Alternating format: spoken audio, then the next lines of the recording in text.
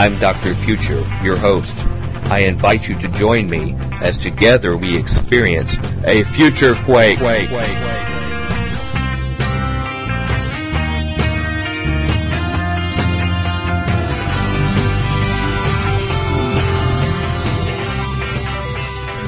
Welcome to the Future Quake Show. I am Dr. Future. And I am Tom, hitting the third rail today in Future Quake Bionic. And why is that, Mr. Bionic? It's because we have a second installment from a great guest. His name is... Andrew Hoffman. You stole my thunder. Sorry. Didn't know if you were looking for the word. Andrew Hoffman, who's the author of The New World Order and the Eugenics War, A Christian Perspective. And he was such a great guest and such a great book with so much material that we're doing something that we really haven't done before in a long time. I can remember, is have a second installment of an interview Very with a rare. guest. Yeah. We usually try to compact it all into our, 90-minute, 4-day deal. And we had so much material that we have enough to cover a second week with Mr. Hoffman. And we're talking about a rediscovered biblical worldview of the world's power structures and their satanic techniques and agenda. Yeah. Well, last week I felt like we did a bunch of stuff where everybody could generally sort of agree, and it really, I think, laid the groundwork for what all the heavy information that he's going to be laying on us this week. Right. I'll tell you, man, I agree with most everything he said. There's so many subject areas, and it's pretty much all of the years of Future Quake compacted into 2 weeks of shows, and probably a good show if somebody wanted to sort of stick their toe in the water and find out what Future Quake's about. We hit most of the major issues in these 2 weeks. Yeah. So, Well, with no further ado, we need to bring in Brother Andrew to come back in, the author of The New World Order and the Eugenics War, A Christian Perspective, and then we'll be right back to talk about this segment here at Future Quake. Welcome to the Future Quake Show. I am Dr. Future. And I'm Tom, round 2, going the distance, Bionics. All right, that's good. That's good. Well, this is a unique situation for us, something we don't do very often. Yes, true. We have come back for round 2, as you say, part 2 of our interview with our new friend, Andrew Hoffman. And we had a fantastic show last week with him, but there was so much material there we didn't get to cover it all, and it's about his new book, The New World Order and the Eugenics Wars, A Christian Perspective. And we've been talking about a rediscovered biblical worldview of the world's power structures and their satanic techniques and agenda. That was the longest title I could come up with. Yeah, I know. Sort of filled a page, so that was to issue it. The press releases on the the little places I do, I had to Is that structure right? it. Well, the most amazing thing about this is that Brother Andrew was even willing to come back for part 2 of this. Yeah, I know. It must be a real slow week for you, Andrew, to be willing to come back for a second time in a second week on Future Quake. It's like getting hazed, It's like, haze me again? Okay. Sorry. Yeah, I'm a glutton for punishment. So. Yeah. Well, you get it out of your system at least. We didn't want you to have time to change your identity and move on. We thought we'd better get you a second time while we could, because your book is so chock full of great information that there was no way that we could cover all that I thought our Futurians need to know. And believe me, we're still only scratching the surface. They need to get the book, not only read it themselves, but this is a classic kind of book that they need to get to go give to family members, to give to people at their church they know. It's not a deep, like 500, 600 page book. It's something that you can get through reasonably well. It's well written, so it's easy to read, but it's just got some heavy duty stuff to think about. Now, if people aren't used to some of your conjectures in your book, they may stop on a page and have to mull it over for a while or set the book down and think about it. But it's a great read, and I want to pick right up where we left off last week in some of the subject matter of your book that we were talking about. You say in your book, this is a quote from you, the American military, industrial, and intelligence complex does not work to defend the freedom and security of the American people. It works for Wall Street and for the New World Order banking cartel. Can you explain that to justify that position? Sure. Well, I guess the simplest way would be to ask, what benefits have you seen from the war in Afghanistan or the war in Iraq? I don't know, unless you guys are in a different situation than me, the average person doesn't see any benefits, really. But if you were a board member of Halliburton or maybe the Rand Corporation, you would see, you would have seen lots of benefits. You would have seen your bank account grow. You would have seen your stock price increase. And if you were a Wall Street bank, you would have had drug money flowing in the back door and been able to loan it out 30 times what you brought in and made billions of dollars that way. So it's kind of the old Latin phrase, qui bono, who benefits from it. And the people, the soldiers going over there risking their lives, they don't benefit from it. And the people back here, worrying about them and paying for it,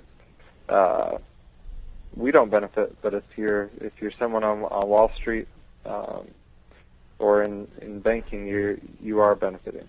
Well, you almost sound like Marine General Smedley Butler, who said war is a racket. That is one of the books that I read as part of my research. It's definitely a good read from someone who was on the inside and came out talking about war kind of the same way I am right now. So. Well, and he led many of those wars. He was the leading figure of the expeditionary wars in the early part of the 20th century, and he reflected back on it and realized that it was big business that was pulling the strings, and people that made money, as you said, from military activities that were really calling the shots. It was interesting. One of my favorite quotes, and there are a lot of quotes from Smedley Butler that are great, but one of them he said that was, I was basically like Al Capone for these big corporations, and in fact, maybe I could even teach Al Capone a thing or two, because whereas he was only able to control 3 boroughs, I was able to control 3 continents. Yeah. Well, this is a painful information, much like a lot of your book, for your traditional rank-and-file American evangelical, who is very, very patriotic, who supports the warfighter and the warrior, who glorifies our conquest, and who sees us as a force for good, that we just bless everybody in the world that we encounter with our activities around the world. First of all, we had to fight off the Red Menace to save the world for democracy, and now we're spreading it from our new enemy du jour, which is what they call Islamofascism. And this is very difficult for Christians to accept that maybe they could have been hoodwinked a little bit. It's even harder for Christians who feel like, we have a special connection to God and hearing and wisdom and things, that things like this could happen to us. But I would suggest for our newer listeners that they go back and listen to a show that we did, focused on the book War on the Racket. It was a few months ago we did. Dennis Cuddy talked about all of the, quote, good wars of America and how we can see there were strings pulled. We have even some people who you would really admire coming out very soon with books that are well admired on the right, that admit that FDR and Churchill knew clearly about Pearl Harbor before it happened. Wow. And created a scenario to purposely lead us into war.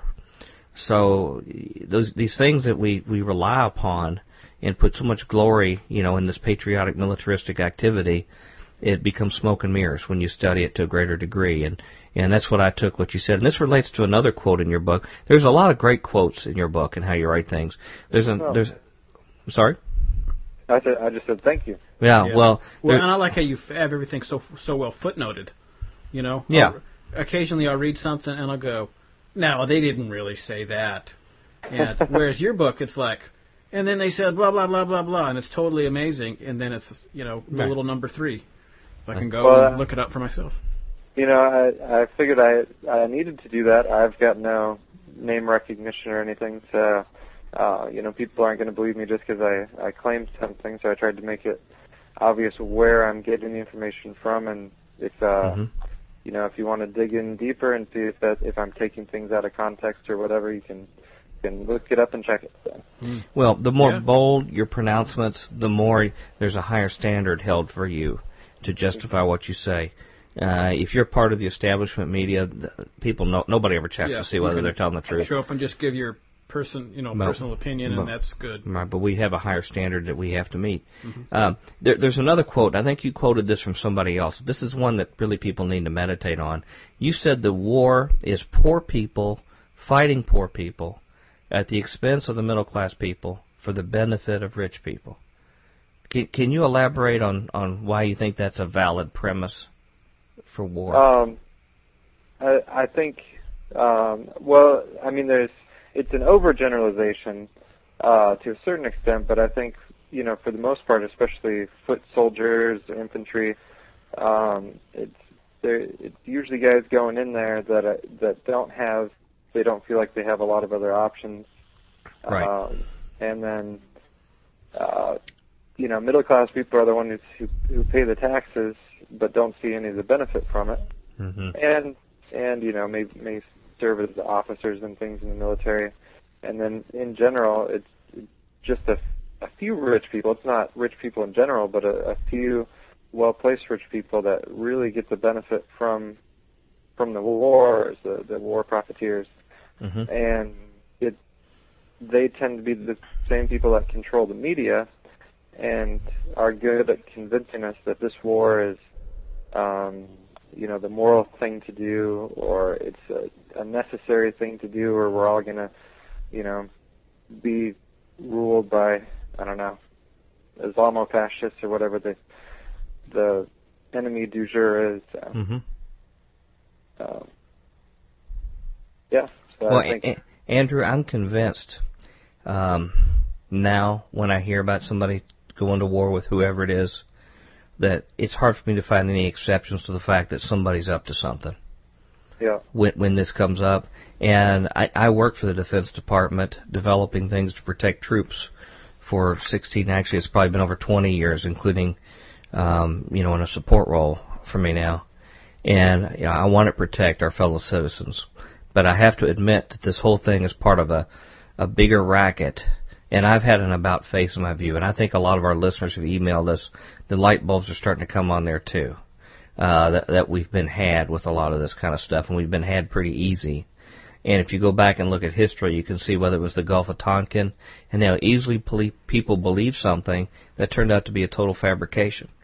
And we had 50,000 of our men lead their blood on the battlefield there, and close to 1 million people that have significantly injured, either physically or mentally, from that war.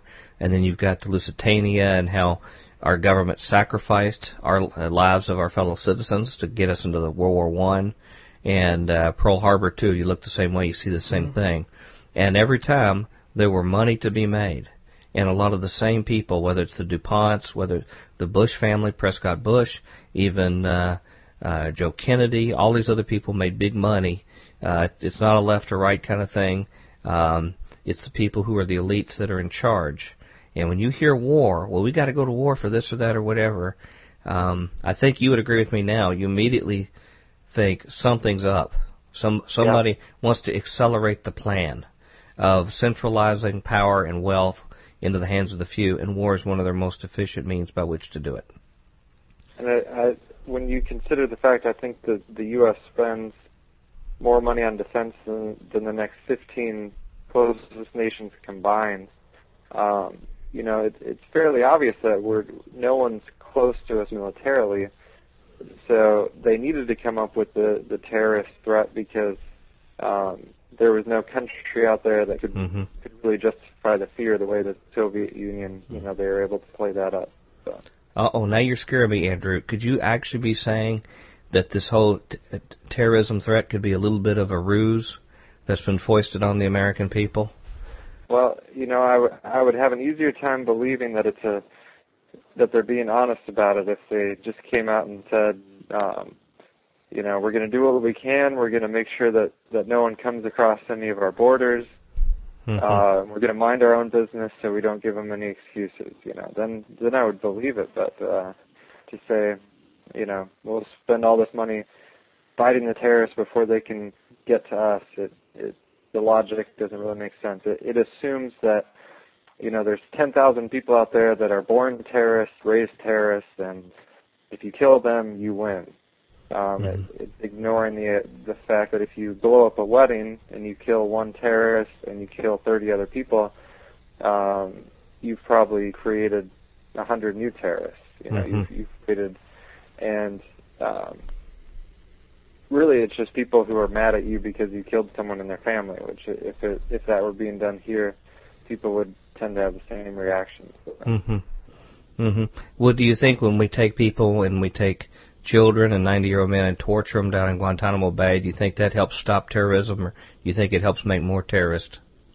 Well, and then the logic that we can't release the pictures because that would make them mad at us and cause more terror. Well, maybe we shouldn't torture them in the first place. That would seem to make sense. But well, what it says is if we can't release the pictures, then it is so absolutely horrible that no one could stand if they saw what we just did. Yeah. That's the message that goes out with that. If I understood you correctly on your supposition, is that the fact that we believe that we have to basically undress every person when they get on an airplane, go through all of these wiretaps, all these other things of the Patriot Act, because there is such an imminent threat of terrorists, large numbers of terrorists that want to take out many of us, that are all mixed up with us in a population that we have no choice, that at the same time the government refuses to even monitor our borders, right, and to watch who comes across. That is a complete contradiction that makes absolutely no sense whatsoever for us to buy this argument they're giving to us. Exactly. That's a good way to sum it up. Either they're the most incompetent people that have ever been heard in the world, which doesn't say much for the rest of us who vote them in, yeah. or that, if anything, they just know that we're so slow-witted that they can do something that's a blatant contradiction, and that they give us the slogans we want so we don't put simple two and two together, at least not a plurality of people. Yeah. And I heard Peter Schiff comment one time on Ben Bernanke, and someone asked if he thought that Bernanke was just stupid or if he was lying to people. And Peter Schiff said, well, he had a 1590 on his SAT, so I think we can cross out the just stupid part. So. That's right. And a lot of these terrible terrorist things that happen in our own country, we've talked about this on the show. We find out almost every single time it was a sting operation that was led by the FBI. The FBI started it. They recruited some people in the madrasas. They were the ones who got everything together. And as soon as they order the stuff, then they call in the press. Well, and it's always at a time when they need money for the war. Even just this latest thing during Christmas, there was that gentleman, Kurt Haskell, and his wife that said that during the, what do they call it, the Christmas Day or the underwear bomber, whatever you call them, they said they saw somebody in a suit who looked like a government official check the guy onto an airplane, walking him through security, and the media just lambasted him for about a month and a half, and then it came out, oh, look, that's exactly what happened. Well, the government told him he was wrong, and the government's changed their story so many times and finally admitted that was a government agent, and that they were purposely letting him on the airplane. They were letting him on the airplane because they just sort of wanted to monitor him and see what he was doing. Yeah. I want to move on, because we got a lot more material to cover. It's a different topic. You have at least one chapter dedicated to science and scientists and government influence in science. And this is a hard one, bitter pill for me to swallow as a scientist myself, and one who has no problem with the scientific method at all and the pursuit of truth and science for it.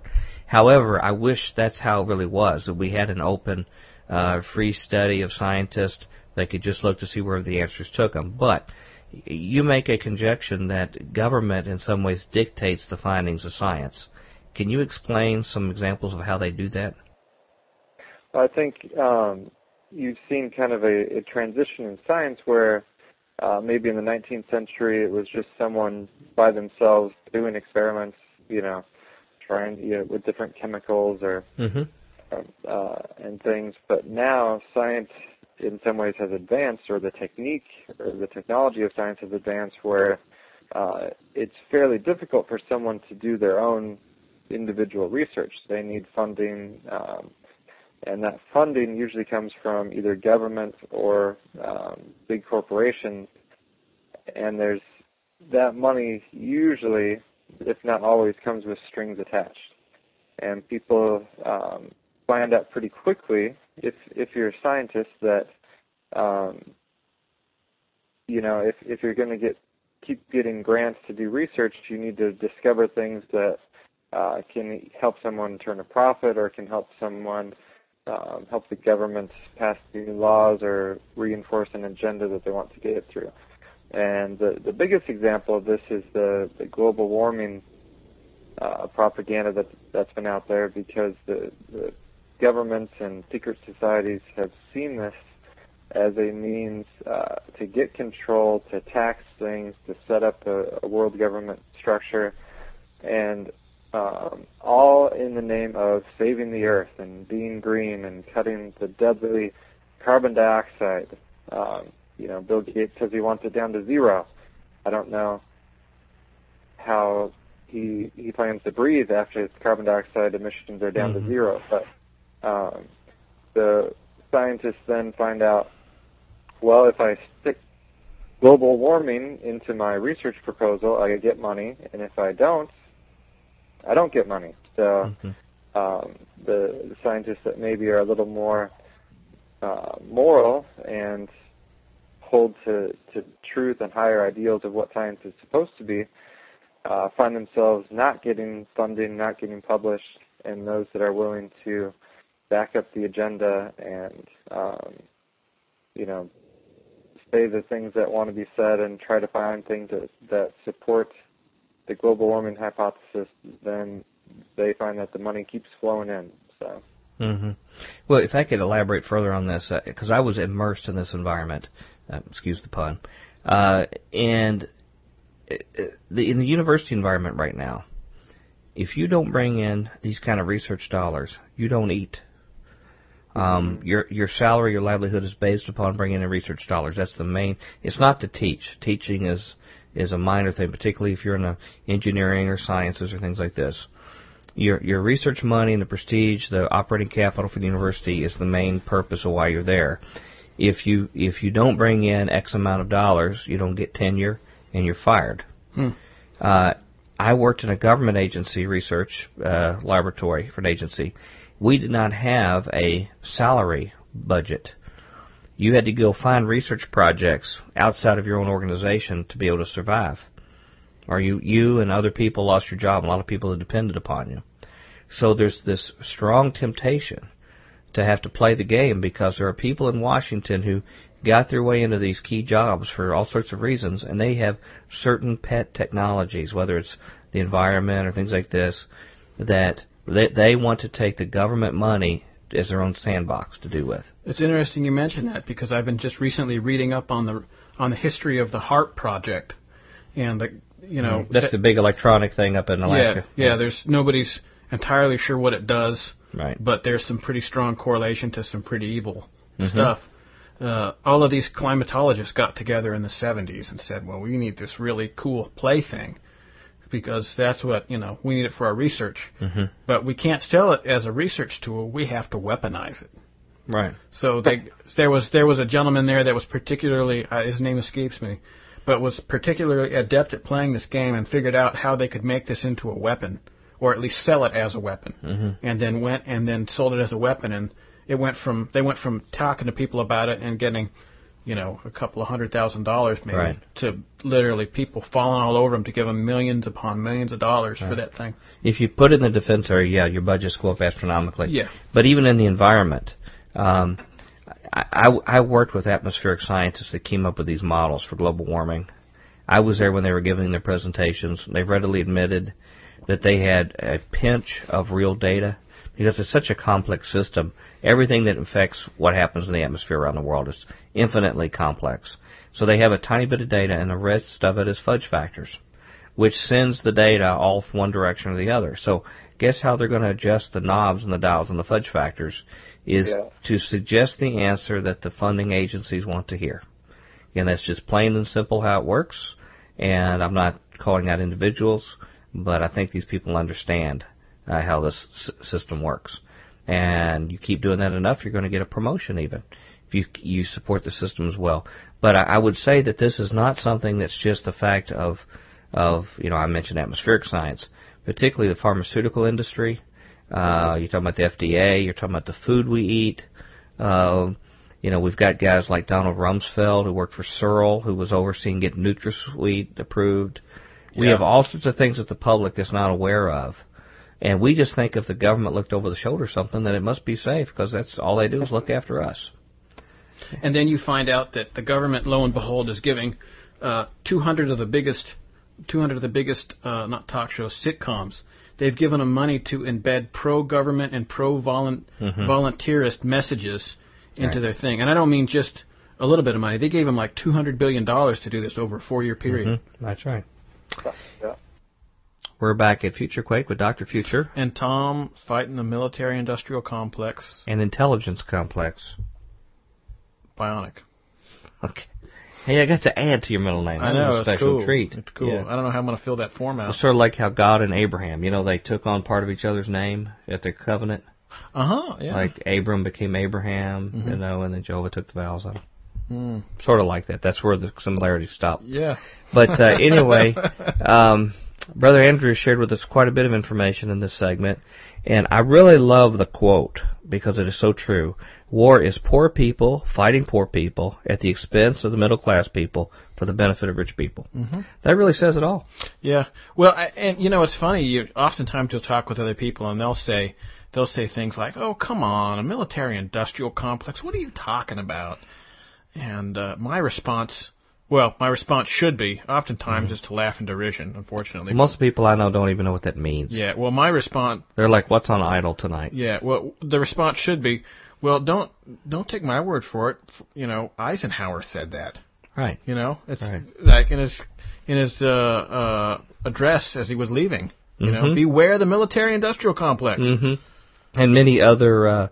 well-known political figures have said the same thing, too, including that McDonald fellow before he had an accident over the Korean airspace. Yeah, well, I don't know what they're going to do. That out. Ron Paul is starting to say that stuff. I don't know what we're going to do. I know. It's sort of scary days. You need to pray for your bold people in society who are calling things the way they are. And that, we appreciate prayers for us. Yeah. And also for guys like Andrew Hoffman and many of our other guests that we have, too. But remember that we put our poor against each other to do the fighting for the rich. And someone else who we pit against you all is Merv, who can tell you how to contact us at Future Quake. Future Quake radio broadcasts are archived at www.futurequake.com, suitable for downloading or streaming, as well as other show information. Email Dr. Future and Tom Bionic at drfuture@futurequake.com. That's drfuture@futurequake.com. Tell us your name, city, and radio station or internet, and if we can use your name on air.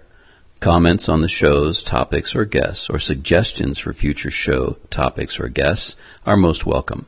Dr. Future and Tom will discuss selected emails each week during the radio broadcast. Okay, we got to go. We're late. All right, let's get out. Come back for tomorrow for the next segment. Until then, we hope your future is always bright. Have a good day. Hasta la bye-bye. Join us next time as we dare to experience another aftershock of a future quake.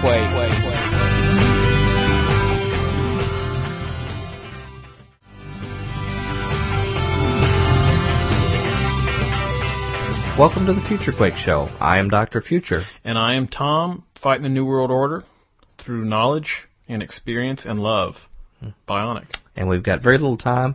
We have a long segment today, our second installment of this week, with Andrew Hoffman, author of The New World Order and the Eugenics Wars, a Christian perspective, talking about a rediscovered biblical worldview of the world's power structures and their satanic techniques and agenda. We think you'll really enjoy it. A lot of meat here, but we got to go, and we'll come back to wrap it up here at Future Quake. I want to go into something even deeper here, okay? Okay. This gets into more philosophical realms itself, okay? You try to look further into what causes this dichotomy here. And you talk about something called materialistic determinism. And I want you to try to explain for our layperson audience, if you can, quickly, how materialistic determinism, what it is, and how it removes the possibility of human or divine causality. In other words, things are regardless of what humans or what a God might do. Can you explain that just a little bit? I don't know if you can do it succinctly or not, but give it a crack. Sure. The idea is that everything is material. Everything can be explained through the chemical reaction. The scientists that really hold to this are the ones who try to find genes for violent behavior or genes that cause you to be addicted to smoking, because they view the world through the lens of everything can be explained through these chemical reactions or just one thing reacting on another and that causes something else. and it is somewhat similar to this kind of theological determinism that used to be fairly popular also. But it automatically assumes that there is nothing except matter. And, there's not just no God, but no mind, no spirit, nothing that can't be examined under a microscope. And what that leads to is kind of this belief that there is no morality, because where does morality come from if everything's just a chemical reaction? So the people that really hold to this feel that they are kind of beyond good and evil. They think that anything they do, whether it's a horrible vaccine that wipes out hundreds of people or thousands of people, they say, well, that's just part of the evolutionary process. We are part of the system, and whatever we do is just meant to be part of the system. So it's a kind of weird justification that they claim that there is no human causality or humans causing things to happen, and then they use that as an excuse to cause bad things to happen. Do you have any comments on that? Well, that's really what, if you go back to Darwin's original book, there wasn't the subtitled the most, had the most favored races or something, the races among, I can't remember the exact words, but the whole point was, and really the point of the book in the latter pages, I guess, was to really exemplify the eugenics and stuff, and the idea that some races were superior. He definitely, certainly supported that idea, and I guess even his family, him and Huxley and Westwood, they all got together and made a pact that they were only going to breed among these four families, and then within 2 generations, all their kids were messed up. Well, and they predicted, because they knew their theory was so perfect, that within 4 or 5 generations they would have this race of supermen that would be amazing athletes and geniuses and everything else. And like you said, even Aldous Huxley he had all sorts of vision problems and physical problems because of the fact that he was an inbred to a certain extent. Wow. Well, I can understand one part of the divine causality in the fact that they, for example, to me, I see it as they totally write off any spiritual component. If someone's mentally disturbed, that they would never see it as a spiritual issue. It's something wrong with the wiring, or the chemistry. They just have bad genes, to quote. Go ahead. Or that there's even evil. There's not such thing as evil. It's just people that have self-interest and are selfish, and it harms other people when they have their own self-interest that come out and things like this. Can you explain further about how they're able to eliminate human causality? Well, they don't eliminate it. They still act and they still cause things, but they just claim that their actions are just the result of chemical reactions that we don't understand happening in their brains, so that they can't really be held responsible for it. It's just, in my opinion, it's a cop-out for. It's a way of dealing with the fact that whatever conscience they still have knows that they're doing things that are wrong. So they try to convince themselves that they aren't. But. This is a topic, one of many, why I highly recommend people get your book. Because you take a very complex concept like this, and you explain it very succinctly in a few pages, and then you show how it influences the other parts in the rest of your book as well, too. I mean, it really is a soup to nuts kind of thing of the issues of what's wrong in society and the spiritual activities behind them. And it really almost is a sum total of the kind of future Quake topics we've covered over the years under one cover. It's funny you mention that. I was reading it and going, it seems like this guy took all of our stuff and boiled it down into this really tight, succinct, readable, intelligent 148 pages. Yeah. In fact, I remember reading a couple paragraphs going, I wish I said that. Yeah, that's right. That's exactly right. And another topic related to this, because people get their money's worth when they get this book, is the fact of what kind of laws can you mention that have been used by bureaucrats to support the eugenic state of basically selective breeding, a selective DNA state, to allow it to take control? What are some of the laws that they've used in the past to help bring this to reality? Well, there were specific eugenics laws in the past. There were laws, I forget the exact number of states, but I think it was over 30 states in the U.S. had forced sterilization laws. In other words, the state or an agent of the government could come to you and say, we think you're too dumb to have children. And they could have the police come and drag you in and sterilize you. Yeah, and go ahead. Go ahead, Tom.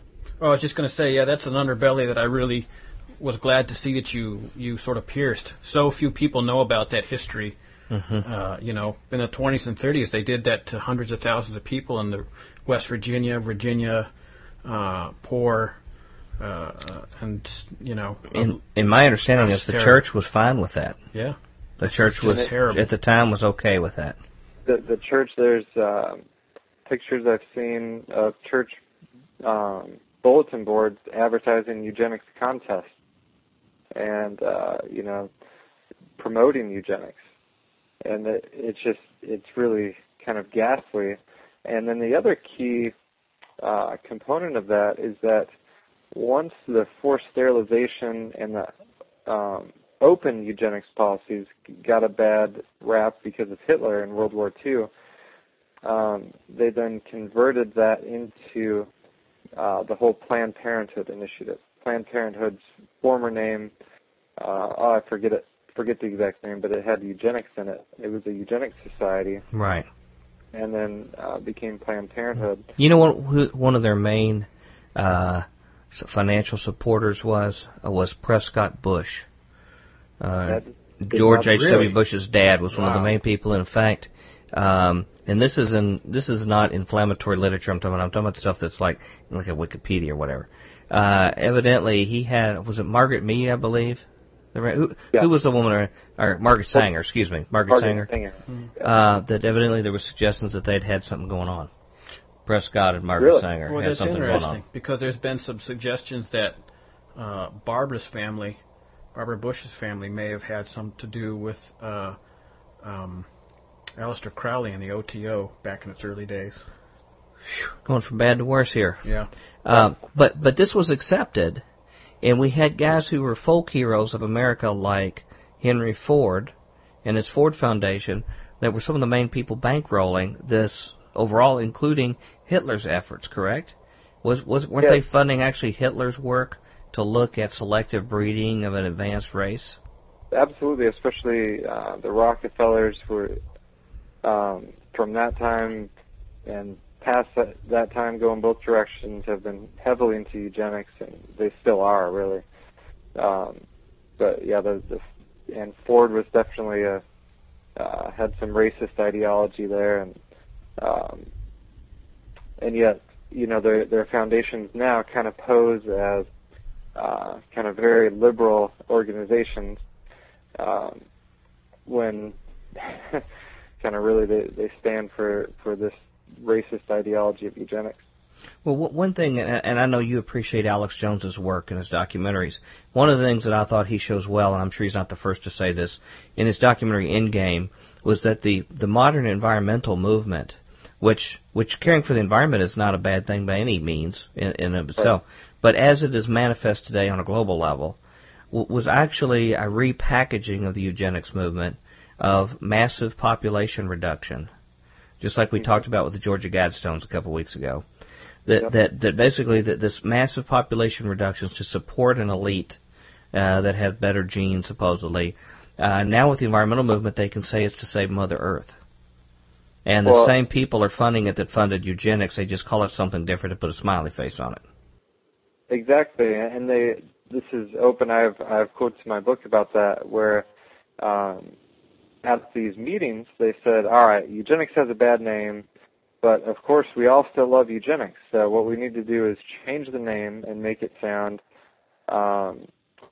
more friendly. So they said, instead of telling someone, hey, you are unfit to have children, we want to make it sound like, hey, we want every child to have a warm, comfortable, healthy home life. And that sounds great. Well, what do they mean by that? They mean that they need lots of abortion clinics in poor neighborhoods. That's what the result is, because they especially want to target low-income minority populations with ready abortion and with programs that will cut down on their numbers, and that all goes back to eugenics ideology. Right. It's a further extension of that. You give a classic case in point of how these people have set up a system through our government, federal, state, local government, that actually impacts a child from the time even before they're born up until the time that they're much older, ways that they can actually extend their influence into the well-being of a child. Can you give us some examples of how this eugenic state that now exists, particularly in our country, influences a child's development before and after birth? I think they get their first vaccine 12 hours after they're born that has, I think, 30 times the level of mercury, or some, vast amount of mercury, 30 times the adult safe amount of mercury, and they inject it into a 12-hour-old baby. Now, even before that, even when someone is pregnant, they're already trying to meddle with them as right too. I mean, first thing they'd love to do is to be able to kill the baby. They make it very, very easy to kill your baby. They will streamline the process, hold your hand, bring you back and forth to the hospital, those kind of things like that, or the clinic. Make it where you don't have to tell your parents, that kind of thing. But they actually start messing with the health of the parent even before they get to the point of birth, correct? Well, absolutely. And you saw during this last swine flu hysteria, they were specifically targeting pregnant women with those vaccines. And right, that's right. There have been no safety testing, and with past normal flu shots, they recommend that pregnant women don't get them because it can be very dangerous for them. But just with no testing and no, reasoning, it was just, hey, pregnant women really need to get this shot, and that you can go online and search for it, and there's forums full of women who had violent miscarriages and things hours after they got the flu shot. And of course, the government and the doctors will not admit that it was connected, but there's hundreds of women that say it is. So it's just that once you understand that what the elite truly believe is that overpopulation is the biggest problem, or at least that's their version. Bill Gates or anyone like that, their focus is on reducing population. Well, how would you do that? They want to reduce fertility, reduce the number of kids people have, and then reduce lifespan of the people that are born, and all of that goes on. And just at the TED conference the other day, Bill Gates specifically said that he was worried about world population going to 9 billion people, but that if we could get some new vaccines in there, he thought we could reduce that by 15%. And it's, I don't know how you explain that away if you go with the argument that vaccines are wonderful and they help people and make them healthy and happy, how doing that would cause a 15% population reduction. Yeah. Well, right. and I'm just looking at a story here that we didn't quite, I hope to get to on the news here. I didn't get to it last week. But Dr. Philip J. Landrigan, he's the professor of pediatrics at the Mount Sinai School of Medicine and the chairman of the school's Department of Preventive Medicine, just issued a medical, peer-reviewed report in a medical journal saying that that he cites a bunch of historically important proof-of-concept studies that specifically link autism to environmental exposures experienced prenatally. So, yeah, it's all about the stuff that they're giving you in shots and they're giving your kids.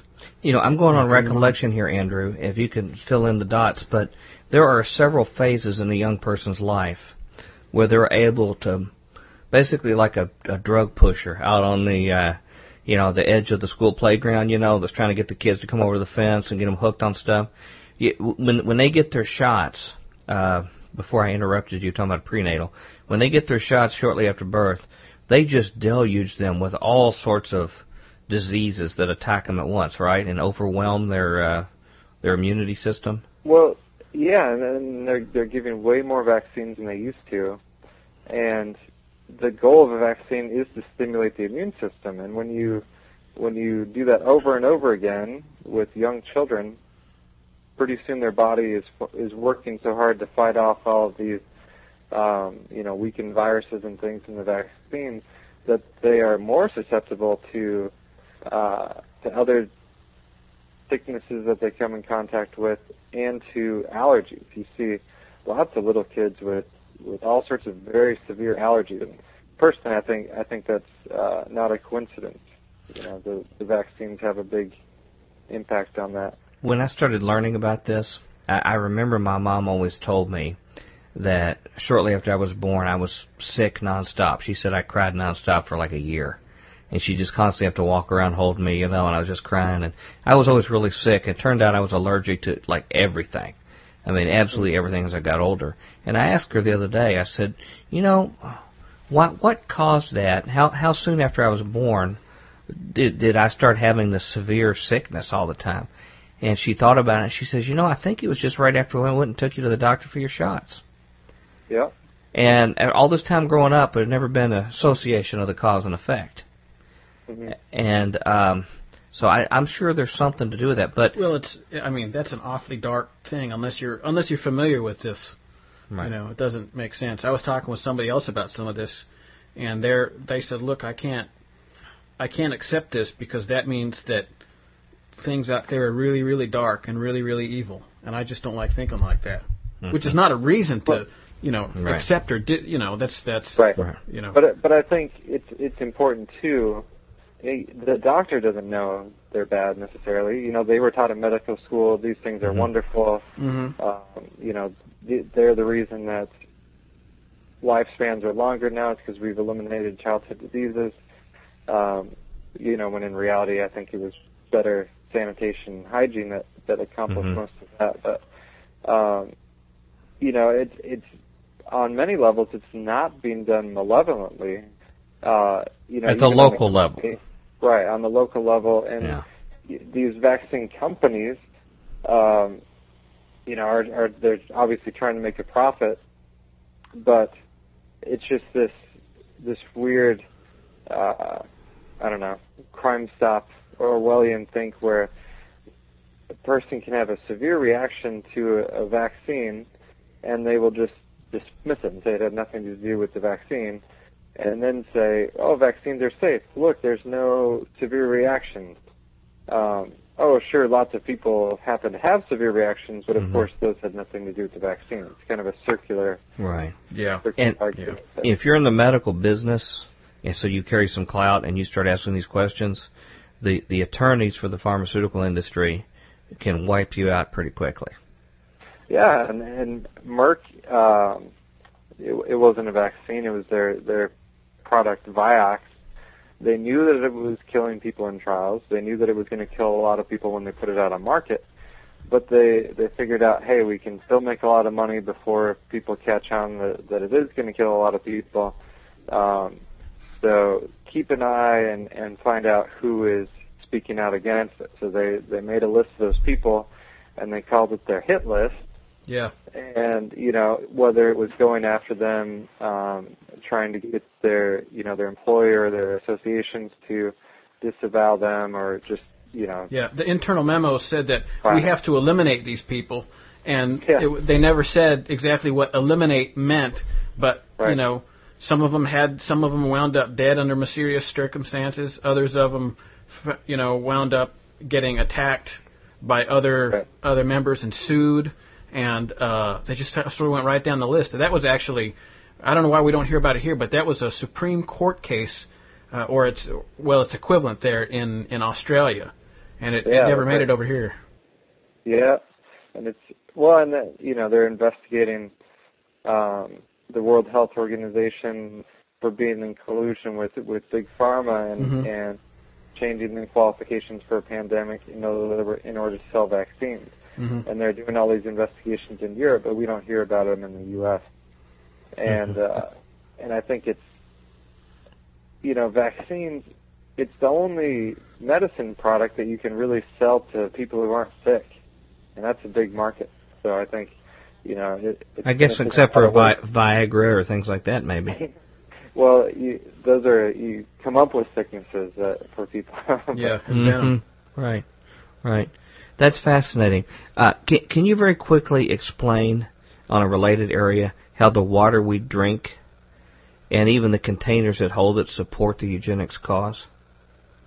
Sure. I think fluoride is obviously a big part of that. Lots of parts of the country have fluoridated water, which is literally toxic waste. In lots of cases, they use, I'll probably say it wrong, but fluoric acid that comes straight out of wet scrubbers of these, chemical processing plants, and they just stick it, they haul it to your local water district and stick it in the water, and they can't dispose of it without paying very expensive, environmental fees and treating it as toxic waste unless they dump it into your water supply.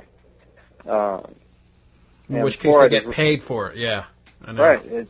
It was kind of a genius system, and it was good old Edward Bernays that was under contract for the Alcoa aluminum company that first got fluoride put in drinking water, and he found a few dentists that had found that it caused teeth to harden, and then he said, well, in general, are harder teeth, more healthy? And a few other dentists said, oh, yeah, and, in general, that could be a good thing. So that became, it's healthy for your teeth. And all of a sudden it was in everyone's water supply, and there was no real evidence that it was healthy for teeth. It can cause dental fluorosis and other things. And it is a sedative. It keeps people docile. It's been shown that it lowers IQ. And that doesn't make sense until you realize, docile, dumb people are a little easier to manage. And they're a little less likely to ask questions. They're less likely to, get together and talk about how to change things. They're more likely to sit around and watch television and just, buy the things they're told to on TV. That sounds too dark for the kind of person who doesn't normally listen to a show like ours. They cannot conceive that. But that is precisely what I understand the writings Hitler put in when he had that put in the water supply of our POWs, where they got this idea from. That was explicitly what he wanted to do, was to dull their senses so they couldn't think creatively on how to escape and do other things like that. Isn't that true? Yeah, that is true. I mean, that's where they did it first, and the Soviet gulags also did it. And lots of these programs, they work on several different levels. You got a greedy company that instead of paying to dispose of something, gets paid for it. Mm-hmm. And then you get, maybe the local officials are getting a little kickback from the contract from the company, and then people are told, it's for the children, it's for the poor children's teeth. And it's amazing that there's even some evidence that they specifically have higher fluoride and other chemical concentrations in low-income neighborhoods. And it's just definitely a sick thing. We're back at Future Quake with Dr. Future. And Tom, down with BPA's Bionic. Is that what's in the water bottles? Yeah, it's what's in the water bottles. I have a couple of Nalgene bottles that I use for glasses. Yeah. And they are BPA free. Really? Yeah. You're always 10 steps ahead of me here. Well, ladies and gentlemen, you really need to look into this. It's something that's very serious, and you need to also get Mr. Hoffman's book at eugenicswars.com because there's much more information that you need to understand. And he footnote all of it. If you don't agree with him, go to look at the source. Right. Someone else you may not agree with is Merv, who can tell you how to contact us at Future Quake. Future Quake radio broadcasts are archived at www.futurequake.com, suitable for downloading or streaming, as well as other show information. Email Dr. Future and Tom Bionic at drfuture@futurequake.com. That's drfuture at futurequake.com. Tell us your name, city, and radio station or internet, and if we can use your name on air. Comments on the show's topics or guests, or suggestions for future show topics or guests are most welcome. Dr. Future and Tom will discuss selected emails each week during the radio broadcast. Okay, it's that time. We've got to go. Let's Any go. last words? Nope. Just get out of here. Tomorrow is the next installment with Andrew Hoffman. Until then, we hope your future's always bright. Have a good day. Ciao, baby. Join us next time as we dare to experience another aftershock of a future quake.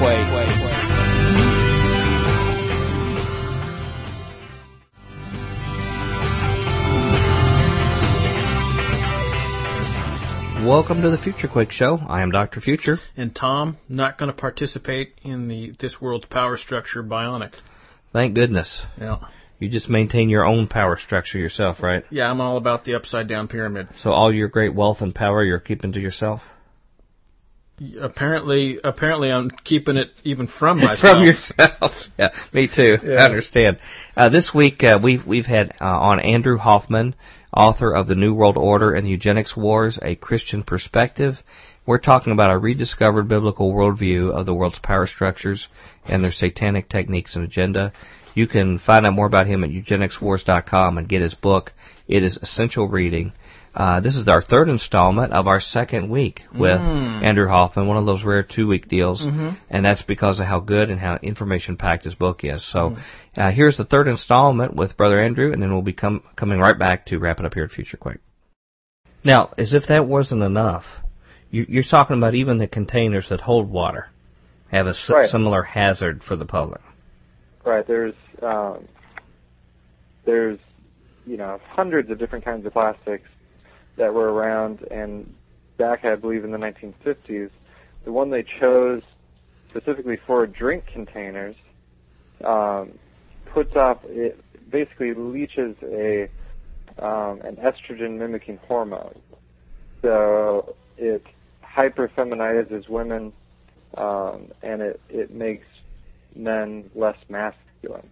And again, so you've got less aggressive, less masculine men, and then you've got all sorts of other negative side effects with women. Early development, and it could definitely have something to do with breast cancer and other things like that. So there was a really good, just mainstream documentary up in Canada called The Disappearing Male, and they cover the plastic and some of the other chemicals that are out there. Yeah, you've got bovine growth hormone, estrogen, other hormones that's added. That, in fact, I even came across an article, medical article, that was thinking this may have had an increase in homosexuality. It was because you were taking away the testosterone from males. Right. It would make sense. Yeah. This leads to another basic question you referred to, and that is the difference in positive and negative eugenics. Can you very quickly clarify what the difference in those two are? Sure. Positive eugenics is the creation of their supposed Superman, and that involves now it involves the fields of transhumanism, where you're talking about implanting microchips and giving people, special abilities and things like that. And then negative eugenics is for the rest of us to basically dumb us down and to reduce fertility rates and things like that. So, so the positive eugenics is for the elite, and then the negative eugenics is for the rest of us, basically. And this is just right out of their writings. They don't try to cover this up. Right. People who are heroic people that we study in school in the early part of the 20th century, a lot of your famous writers like H.G. Wells was part of this, right. Jules Verne, Aldous Huxley wrote Brave New World, Jack London. All these guys were really big in supporting this. Woodrow Wilson, other people. And today, now we have a new breed of people, excuse the pun, like I think we mentioned Microsoft guy Gates and others, right, who adopt the same belief that an elite have to basically lead the world, and either they've got to breed out and eliminate certain kinds of people, or the best hope they can have is that they're reduced to a drone state where they can sort of work to support the elite. And this is like science fiction to people hearing it, except this is just verbatim out of their own writings where they talk about this. Yeah, I think Bertrand Russell said that Right. their goal was to get things to the point where people rebelling against the system that was doing this to them would be as ridiculous as sheep rebelling against the practice of eating mutton. That's what. Right. Right. He said they wouldn't even have the capability to throw off their captors, or even a thought to it. And he was such a wonderful guy that they gave him a Nobel Peace Prize. They only give peace prizes to people who really deserve it. So. Yeah. I think that's something everybody understands and agrees with that. I got one more chemical question before we move on. And that's regarding, since you've covered, again, a gamut in your very brief book, you mentioned this whole idea of chemtrails, which right. people used to laugh about and think, oh, that's another one of these people, like, thinking there's people living on the moon or whatever. But now there's overwhelming evidence I see on mainstream news stories talking about chemtrails on regular TV. They've already collected, universities have collected stuff falling out of the contrails behind these airplanes that is not something just a product of combustion in the engine. That is something that is seeding the area, and reports from the government are saying they're purposely seeding things. Is this correct? And if so, what kind of stuff are we being exposed to? Yeah, well, one of the common things they almost always find is barium, and that can have a negative effect on the immune system, which fits right in there with the effects of vaccines and other parts of the eugenics program. And it is admitted, and in my book I have other terms that they call it. The government doesn't call it chemtrails, but if you enter those other terms into a search engine, you can find government studies, university studies about these different programs that involve spraying stuff out of airplanes, and some of it is supposedly climate related. They think they can manipulate the climate that way, and then some, they don't really explain it. It's just an experiment they're doing. So it definitely is out there. That's one of my fellow teachers over in Korea. We were talking about this stuff, and he said the most ridiculous conspiracy theory I've ever heard is chemtrails. And so I went and got him he was from Wisconsin, so I got him a University of Wisconsin professor talking about chemtrails and how they're a bad idea. So he was a little more convinced after that. But yeah, they definitely are out there. It's just, what are they there for? That part, I don't fully understand what they're there for, but barium's not something we really want falling out of the sky on top of us. And don't the people have a right to know what their government is doing with this material? Absolutely. That's really the big question. I'm sure we're paying for it. Yeah, we're paying no for kidding. it. We don't. Not that you've not painted a bleak enough picture of these forces, and we've not talked about this in our part 2 here, but you always lay it down that there is a spiritual component of who's driving agents here on Earth, to do these kind of activities that the Bible can help explain why they're doing these kind of things. But there's another element, and you mentioned a quotation from a gentleman who's actually on the radio, a law enforcement officer, that says that when tyranny comes to your door, it will be wearing a uniform. And sometimes a smile. You talk in your book about the Child Protective Services racket. That's my term. And you go beyond that even to the civilian inmate labor program. As far as things that are given endorsements within our state, local, federal government of activities to exploit people out there. Can you explain a little bit about that, about what these official law enforcement arms of, that are backed by law enforcement to remove children, to manipulate what they're exposed to? What are the kind of things they do, and how it's not what it appears to be? Right, and I think usually the system works to first they take a real problem. You know, there are kids that are abused and things like that by their parents, and then they use that for advertisement. You know, they make sure that the evil parent is on the evening news and the poor child, and then they come up with a system like Child Protective Services, which outside of any real court of law can come and take someone's child away, and you know, give it to someone else basically, or have it be in state care. And the system is set up in a way that just invites abuse. These agencies get money per child. So if you work for one of these agencies, the more children you take away from their parents and put into the system, the more money you get. And some of them even get personal bonuses. But regardless, you know, they all get you know, money for their department. And man, that's terrible. And it's almost like a bounty. It's almost like a bounty hunter getting paid for a bounty. And there are lots of stories, and I give some examples in my book where, you know, a neighbor's dog bit one of their kids, and all 4 of their children got taken away. And the CPS worker had to lie to do it, and they proved in court that the CPS worker lied, but they still didn't get their children back. They said, "Oh, they've been away from you for too long. It would be traumatic to give them back to you now." And it's just, you know, it's kind of an extreme case, but it's really...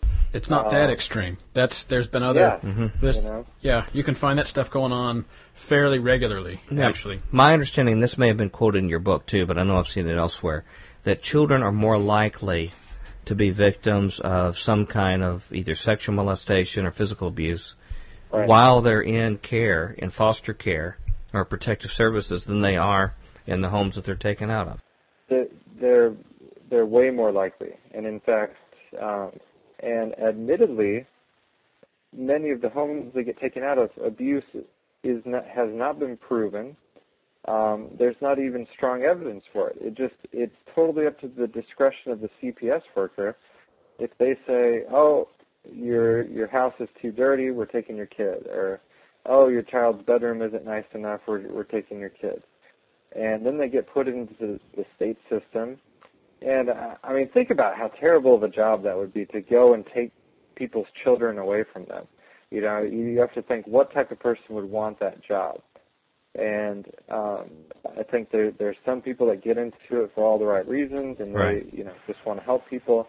And I think they usually quit in the first couple of years. There's a huge turnover rate, and the people that are left are either extremely greedy, and they're in it for the money, and they're, you know, and the power, you know, the power over people's lives to come and take their kids away, or there is a lot of physical and sexual abuse that goes on. And if you are you know, if you're a pedophile, that is the place you want to be, with a kid that's separated from their family, that, you know, no one's going to believe them when they complain. That's right. Because you're the government official that everyone trusts, and they're just some kid that came from a rough family, and it is a system where I think a lot of people supported it in the sense that they wanted to do, you know, good things for children, but it can lead to a situation that's much worse. The attempted cure is much worse than the disease there. And I think you know, the Jack McClan quote, "When tyranny comes to your door wearing a uniform," the key there is coming to your door, you know. That's kind of it's not out in society, you know, playing the referee. It's coming to your door. It's the idea that the state has the responsibility to take care of your children and to run your life and make sure you are not doing anything you shouldn't be doing. And it leads further and further down the road to a tyrannical state. And the last one of those three things, the civilian inmate labor program, some of your listeners might remember when Glenn Beck got up on TV and talked about how, there are these FEMA camps, and he couldn't debunk them, but he was going to do a show about them. Right. And then he brought out the extremely trustworthy James Meggs, who, without any science background or anything, fully disproved all now, the you're not plans. going to say something to cast them down on Glenn Beck, are you? I hope not. Oh, I would hope that you wouldn't might. actually suggest that he might not be what he appears to be to people. No promises. I love how he was against giving money to private corporations, and then was suddenly for the bailout, and then after it failed was back again against it, and then was very libertarian, and then admitted that he was for a value-added tax to pay for our problems, and we didn't mean to interrupt you here. Sorry about that, Andrew. Yeah, he's a libertarian who says if he were president, the most common phrase would be, "What do you mean we're out of missiles?" Right. That's very libertarian of him. Yeah. But anyway, so he does this whole FEMA camp thing and has James Meggs on, and they point to some 15-year-old thing on the internet that everyone knows is fake and says, "Look, they're fake. There's no FEMA camp." Yeah. And what he ignored is something called the Civilian Inmate Labor Program, and you can just punch that into Google, and the top search link there will be from the military's own website talking about it. And they took people who had been put in prison for various crimes, and they told them, "All right, we'll shorten your sentence by a couple of years. You'll go and work in this labor camp, and you have to sign a paper that you promise to not admit where you've been, okay? And we'll let you out early. And if you break your non-disclosure agreement, you can be thrown back in prison or whatever." So this program went on for years and years and was totally secret. It was kept secret. It was going on all over the country. I think they had I forget the exact number, about 10 locations at least. And you had these prisoners working in this civilian inmate labor camp program that was run by the military, and no one knew about it. And then I think in 1997 they declassified it, but kept the program going. And those are the FEMA camp ideas of people can be put on these work camps, and it all works perfectly, because that's when it's great to have a drug war, because in that way you can fill the prisons, and then you've got all of this free labor to do whatever you please, built on a slave labor group after you fill the prisons. If someone is a really violent person, you don't want them in prison because they're tougher to keep track of. So you want them out in society scaring people and convincing them they need more money for prisons. And then you want the guy who's caught with marijuana or whatever, you want him in jail because you can get him to work for a quarter an hour for 5 years or whatever. Well, you have to have a war on drugs because they need the money. Local law enforcement does, to be able to buy all the bells and whistles they have through drug confiscations that they couldn't get otherwise. Tank and and even the nice SUVs and things that they have, and even the CIA appreciates it because that gives them something that they can import into our country and not have to show on their budget. Yep. Not to show on their budget line to bankroll the rest of their activities. Yeah, they don't want to have to explain to Congress, where the money for the overthrow of whatever third world country at the time it is, so they come up with their own proceeds there. And thank goodness for them when they know this, is that when occasionally they have a boo-boo, like when one of their planes crashed, what was it, in South America or Mexico, and it had all of the cocaine on it that they were, bringing in on the airplane. It was all on the international news, BBC. They know Americans are so illiterate that they don't even know about what goes on in the news outside of what they hear in the big three or cable news, and aren't even aware of these kind of stories. Yeah, and unfortunately, it's not too rare. I was going to say, go ahead. Airplane, before it had been used for drug trafficking, was used for those renditions. So, first it's used to kidnap people, take them to prisons in Eastern Europe and torture them, and then it's used to run drugs all over the place. And that's there's a lot of evil things to do, and you have to sort of spread it around. Every evil has to wait its turn, to be able to use the assets that are there. Mm-hmm. Speaking of that, what are the two areas, now that we're getting the areas back of institutional evil, what are the two areas of government that are of greatest interest for influence by the secret societies? You mentioned two of them in particular where you'll find them most prevalent. Yeah, definitely foreign policy and economic policy. And those are the things that don't change administration to administration. You had George W. Bush, the supposed conservative Republican, who was pushing wars of aggression and bank bailouts and everything else. And now you have Obama, who's supposedly on the left, and his administration keeps on expanding the wars and keeps on with more bailouts and stimulus and everything else. It's kind of like a mother will let her kid choose what type of vegetable. Honey, would you like peas or carrots for dinner? They let us choose. Oh, would you like a Democrat or Republican? But in the areas of foreign policy and economic policy, we don't really get a choice. And if you have a candidate like a Dennis Kucinich on the left or a Ron Paul on the right that would actually do something different, our wonderful mainstream media makes sure and tells everyone that they're crazy and kooky and that they don't have a chance to win. So. Or you'll end up like that fellow McDonald in Congress, who pointed out these very self-same things, and shortly after that, his airplane went missing over North Korea. Yeah, Larry McDonald. Yeah, got shot down shortly after he put his cards on the table about what he observed that was going on at this time. So they have a lot of different ways to deal with that to make sure things stay the way they are. I'm sorry?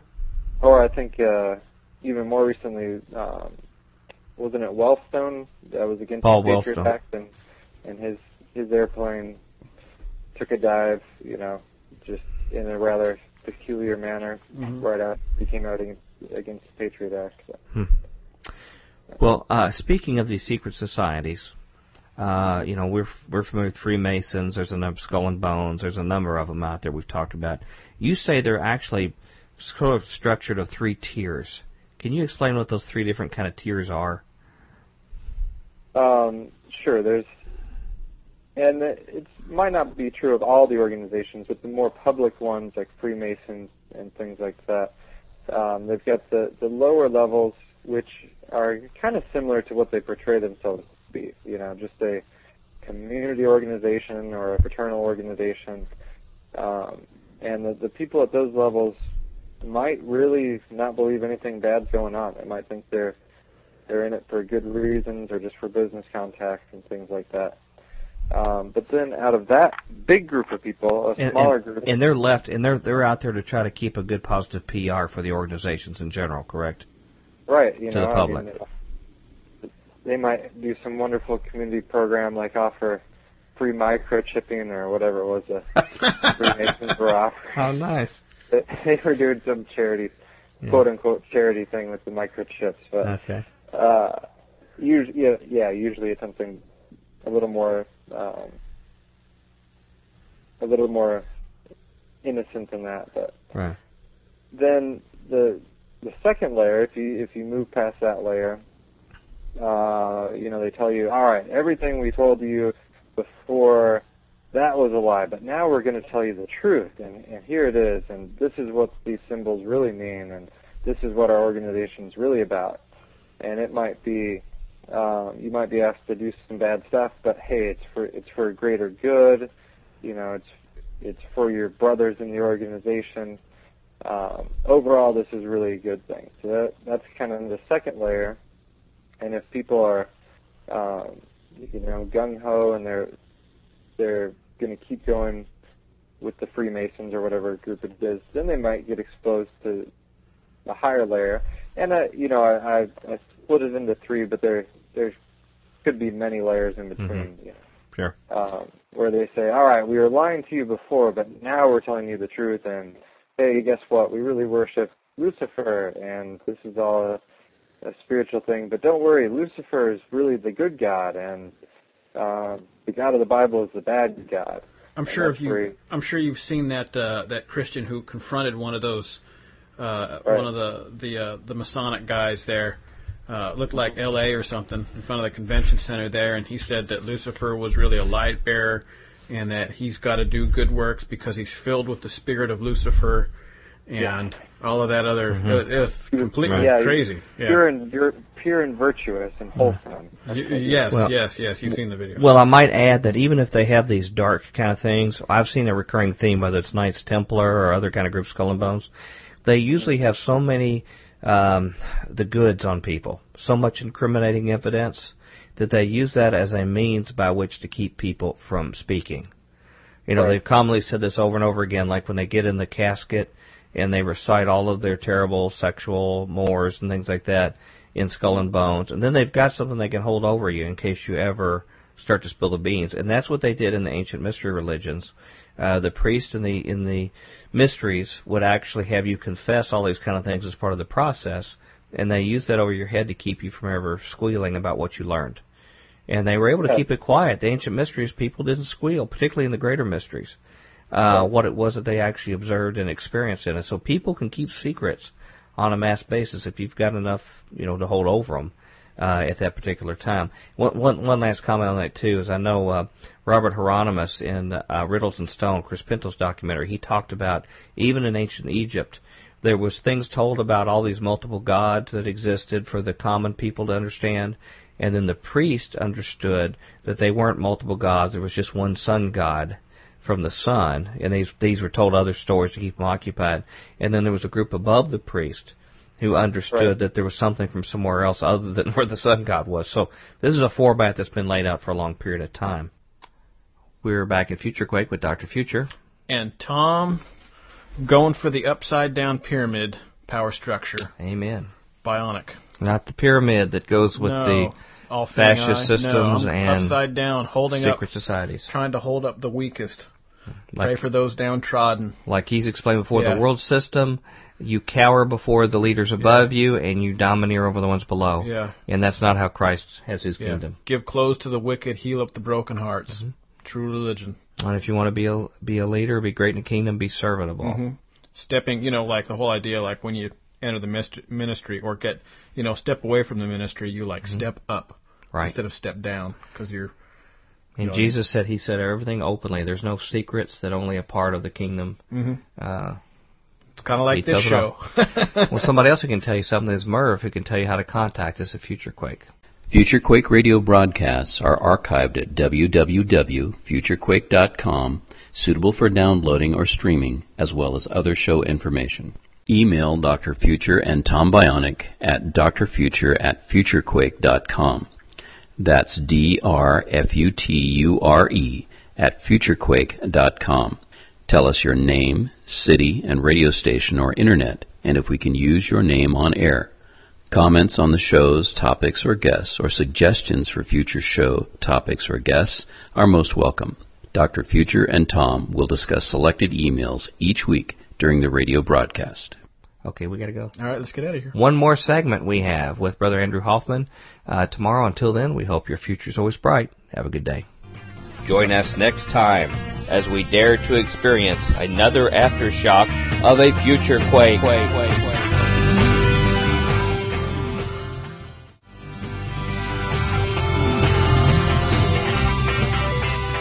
Welcome to the Future Quake Show.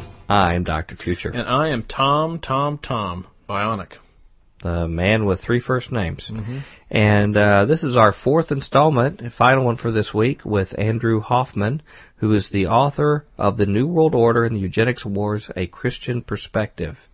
It's available at eugenicswars.com. That's EUGENICS.wars.com. Very subtle. And you should go to futurequake.com. You can see the link to it. And we're talking about a rediscovered biblical worldview of the world's power structures and their satanic techniques and agenda.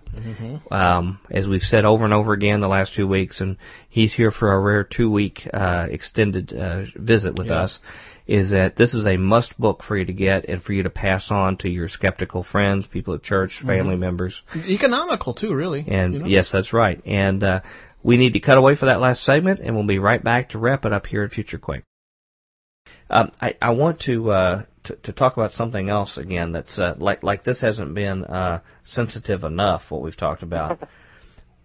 Can you give us some examples? We have talked on the show about it, but some false flag exercises and why you think Christians should expect that our government routinely does stuff that they deceive us about, even on things regarding military attacks on our country. Sure. There's, the first shift in thinking, what we talked about earlier, is to realize that the government and, the people behind the government, they want war. That is, war is the health of the state, is the famous quote there. And so it's not something that they're worried about or something that they will go to as a last resort. They are almost constantly trying to get people to get behind the war effort.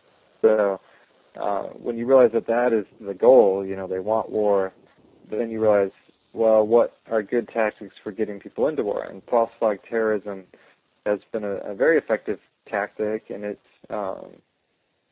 been used throughout history. If it is used well, we don't know about it, and we only know about the ones that are found out. In other words, that aren't effective enough to be totally concealed. And it basically works that whether you blow something up or something happens and you blame it on someone when it's not really their fault. You blame it on whoever you want to go to war with, or at least the group close enough to that group that you can group them all in together. You tell the people that they're being attacked. This other group did it. Let's go get them. And there have been quite a few examples of events that small events staged overseas. In fact, this is even in Army manuals. If you get up to a certain level, it will teach you how to stage terror attacks and blame it on your enemies. Mm-hmm. It's actually, just a policy thing to do, and I think UN soldiers were caught doing it over in Europe a couple of years ago. It's something that everyone in the intelligence and upper levels of the military community knows about, but most of us normal folks don't. So. Well, correct me if I'm wrong here, okay? One is our historians have confirmed the Spanish-American War was based upon an attack that really didn't happen. We were told it was an attack. We have World War I. Lusitania was sent out to be blown up when our own officials knew that it probably would be blown up and give us an excuse to go in World War I. That Wilson wanted that. We now have evidence, and by the way, there's a new book coming out from Judge Andrew Napolitano, who's well respected with people on the right, who confirms all these things. And I'm just saying that FDR and Churchill knew about the attack on Pearl Harbor, knew it ahead of time, and wanted it to occur to be able to force us into the war. And he goes into great detail in his book documenting some of this information. Gulf of Tonkin, totally contrived. Now our historians say it was contrived about what led us into the Vietnam War. We have the USS Liberty attacked, which the American people never found out about. Israeli planes bombing it. Our own president, LBJ, did not even let our own soldiers defend themselves in the middle of that. And on and on and on. So giving that background, in fact, even Operation Ajax, where we have our own CIA going in and acting as terrorists to blow up mosques and to create rebellion to overthrow a democratically elected government in Iran. Right. Which now Americans wonder, well, how come these Iranian people are always after us?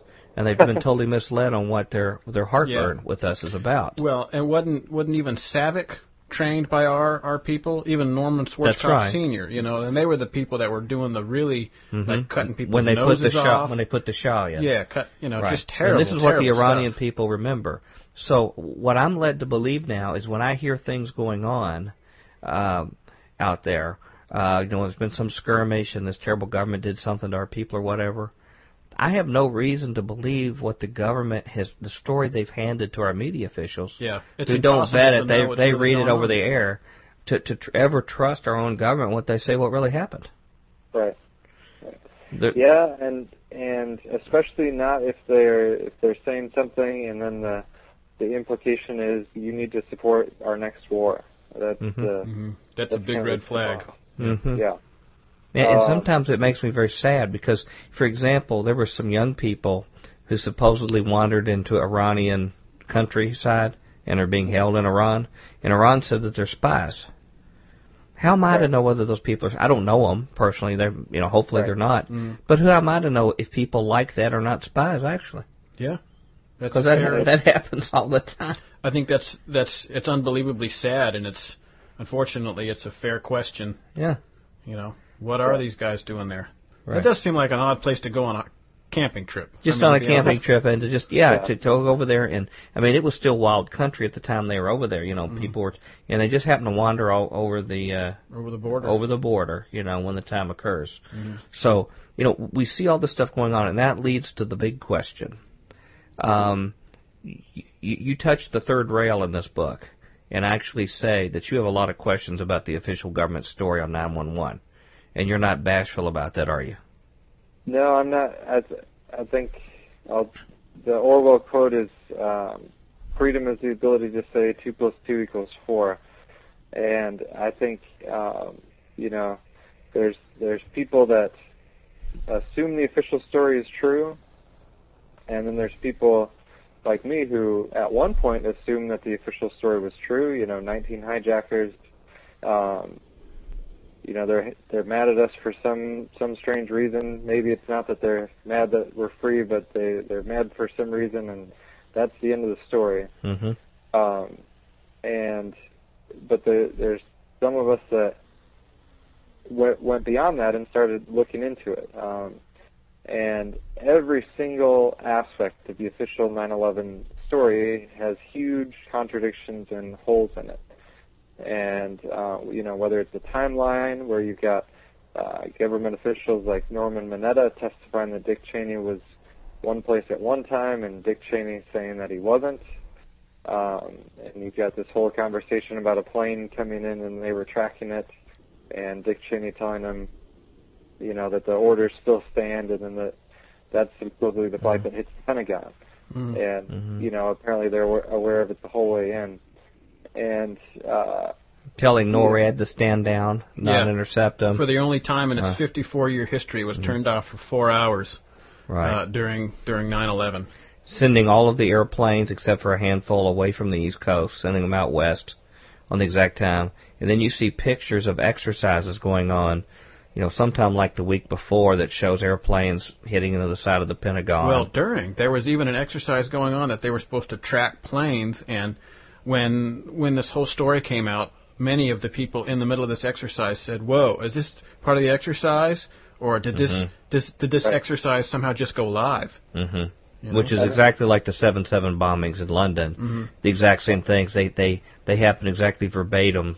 The bombings at the same stations, same buses as what was planned. Yeah, as what was a security drill that was going on exactly at the same time. Yeah, and that's important because one of the questions people always bring up is, well, how could that many people be in on it and keep a secret and all those things?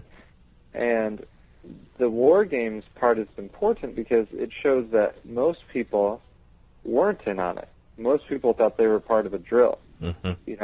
Whether it's a plane hijacking drill or they're flying their jet aircraft over towards the North Pole as part of a training exercise dealing with the Russian invasion and things that were going on 9/11. You had planes sent way north, you had planes sent way south. You just happened to have almost all the fighter planes away from Washington, D.C. and New York. And all that was coordinated, just happened to be under the auspices of the Vice President Dick Cheney and also Donald Rumsfeld. And Cheney also, just coincidentally, of course, happened to change the the rules for intercepting hijacked aircraft and made it so that it went through either him or Rumsfeld instead of their normal procedure, which was just kind of automatic. Hey, a plane goes off course, it's suspicious, you send up a fighter jet to find out what's going on. And now Dick Cheney was the same guy who told Cy Hirsch, the respected reporter, that he suggested that they actually take boats that were our boats and paint them to look like Iranian boats in the Persian Gulf and have them attack us, and for us to sink them to cause the Iranian war, right? Yep. This is the same person. Well, even according to Colonel Lawrence Wilkerson, that he had, Colonel Wilkerson had, he said, proof that Dick Cheney was running a secret assassination campaign that he had cut out using special forces and had cut out the JSOC, the Joint Special Forces Command officer in Tampa, Florida, so he could run this privately without the knowledge of military oversight.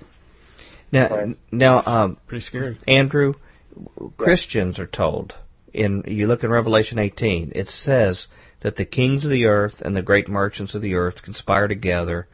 They use sorcery and other means, use of drugs and things like this, by which to deceive the nations of the earth. So we understand that's a view that God is communicating to us on how these kingdoms of the world work.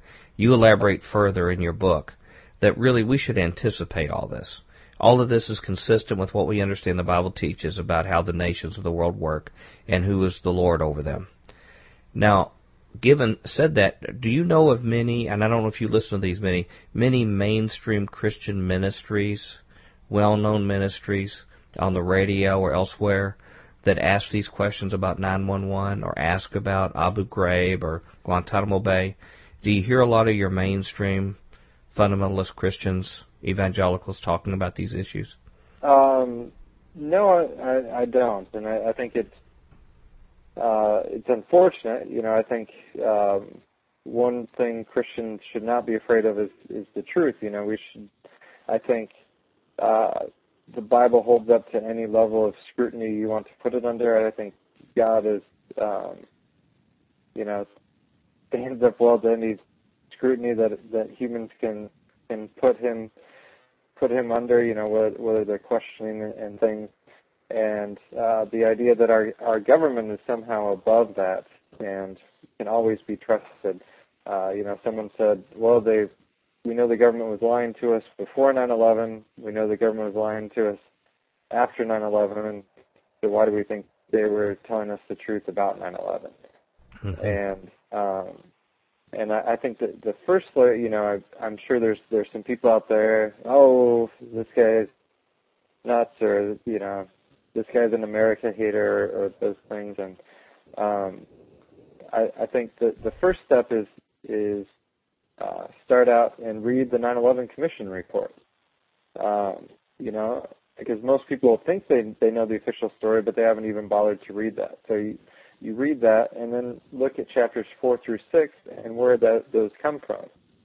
And all of those come from the number one citation in all the three of those chapters, which is the most important chapters, come from the testimony of one guy who was admittedly waterboarded, I think over 100 times. And he from Khalid Sheikh Mohammed. Yeah, Khalid Sheikh Mohammed, and he signed a confession that he wasn't allowed to read. And that's where the official story comes from. Imagine if us crazy conspiracy theorists had a theory based on what someone had signed after he had been tortured a bunch of times and hadn't been allowed to read. People would say, that's ridiculous. You can't count on that. So, go back and look at the official story, and then architects and engineers, looking at the building collapses. Right. The reason that the official story on that of two airplanes causing 3 buildings to collapse, the reason that is, absolutely provably false. They found thermitic material. They found explosive material in the dust that shows that there were explosives used. And these are leading universities that have found this, correct? And these are people that, are respected scientists in their field, and lots of them paid a heavy price. Stephen Jones was basically lost his tenure. Lost his tenure. They basically bought him out and wanted him out of there just because of the political angle. And I guarantee you, I think there's 1,000 or over 1,000 architects and engineers that have signed a petition saying that they don't trust the official version and they want a real investigation of it. But I guarantee you there's thousands more who feel that way but are afraid politically to put their name on it. Mm-hmm. And well, let me ask you this. Do you think all of these major, well-funded, wealthy Christian ministries that dominate our airwaves and other Christian media, if this had happened under a Democratic administration, do you think they'd been more willing to entertain questions? Or are they so consumed with the fact that America does no wrong, where they put it on par with the Bible itself, that even under a Democratic administration they would still refuse to consider anything bad from our government? I don't know. I think there would be a certain number that would do that, but I think what you're also referring to is kind of the media paradigm too of this left versus right system, and that's one thing I talk about in my book. How with 9/11 you'll have the left gatekeepers like Noam Chomsky, Michael Moore, guys like that. They will go right up to the line of 9/11 truth and maybe even question it at first, but eventually they'll back off and toe the line and say, "Oh no, that's ridiculous," And Michael Moore included only the worst and most personal evidence that was just against Bush, not against real government involvement in his film. And Chomsky will say things like, "Oh, that doesn't matter anyway," and all this stuff. And it's to keep people in a box. And it would be the same thing, I think, if, let's say, something happened under Obama.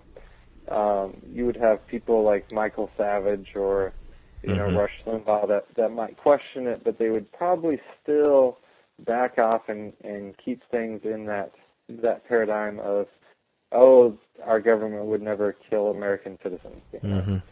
Well, let me ask you about the media, because what people I assume they believe is what the media tells them and the script that the media reads from the people who they report to financially. Right. And I hate to say this, but even Christian media, to a large extent, even falls under this too. Explain how a few companies control the information we get and our perceptions of the world. It's actually a very, very small group of people that control almost everything that we hear through mass media, correct? It is. I think it's about 5 companies that control about 80% of the world's media. I think Rupert Murdoch alone has media that reaches about half the world's population. So these media companies are huge, and their interests are all interlocked. They all have an interest in keeping the system going. They all have an interest in making sure that people trust what they see on television. And we can back away from 9/11 for a second. Let's say there's questions about a particular medication. If a television station is considering whether or not to air that story, whether that company is a sponsor or not definitely plays a factor. Recently we had Toyota threatening to withdraw their advertising budget from ABC because they said ABC was doing too many stories on their recall. Mm-hmm. So it's definitely a factor, and I think there is an aspect of kind of self-censorship that goes on with journalists, where if you know that certain types of stories get published and certain types don't, you obviously want to get published, or you want your story to make it on the air. They have a tendency to just kind of fall in line. And the way American journalism is set up, you can get away with saying anything, no matter how ridiculous, as long as you're not the one saying it, as long as you're quoting a government source. Mm-hmm. That is deemed reliable. And usually they don't even tell you who the source is. They'll just say, oh, someone close to the administration says blah, blah, blah, blah. An unnamed source. That's right. An unnamed source. and we're supposed to take that as unbiased gospel truth there. We're getting to the last 3 minutes of the interview, but can you very quickly at least verify, or you said there were 3 things that they use, or 3 that come to mind, that they use to imprint information in our heads and our perspective on how to believe. They use repetition, they appeal to base emotions, like fear, for example, right, and they eliminate contradictory accounts to their right, official story as a way to form public opinion. Aren't those the 3 things that everybody that's listening now, when they go listen to a mainstream media, they need to remember those 3 things to see what kind of programming attempt every one of these mainstream media is trying to do? The use of repetition of a storyline and a slogan, appealing to your base emotions of fear or anger or whatever, and then eliminating any kind of disputing or contradictory accounts. Those are the 3 things that they use every day in and out, correct? Absolutely. And with the 9/11 example, they know that images are more powerful than logical arguments. We like to think of ourselves as rational beings, but images have a huge impact on us. So whenever there's a story about 9/11, you see the image of the airplane going into the Twin Towers, and then in the next frame almost, they show the towers collapsing. And what that wires into your brain is plane going into the building caused the building to collapse. You might not consciously think that, but that is what is going on. Even though there was lots of time in between, even though any physicist or architect or engineer who looks at it will tell you that that isn't the case. Right.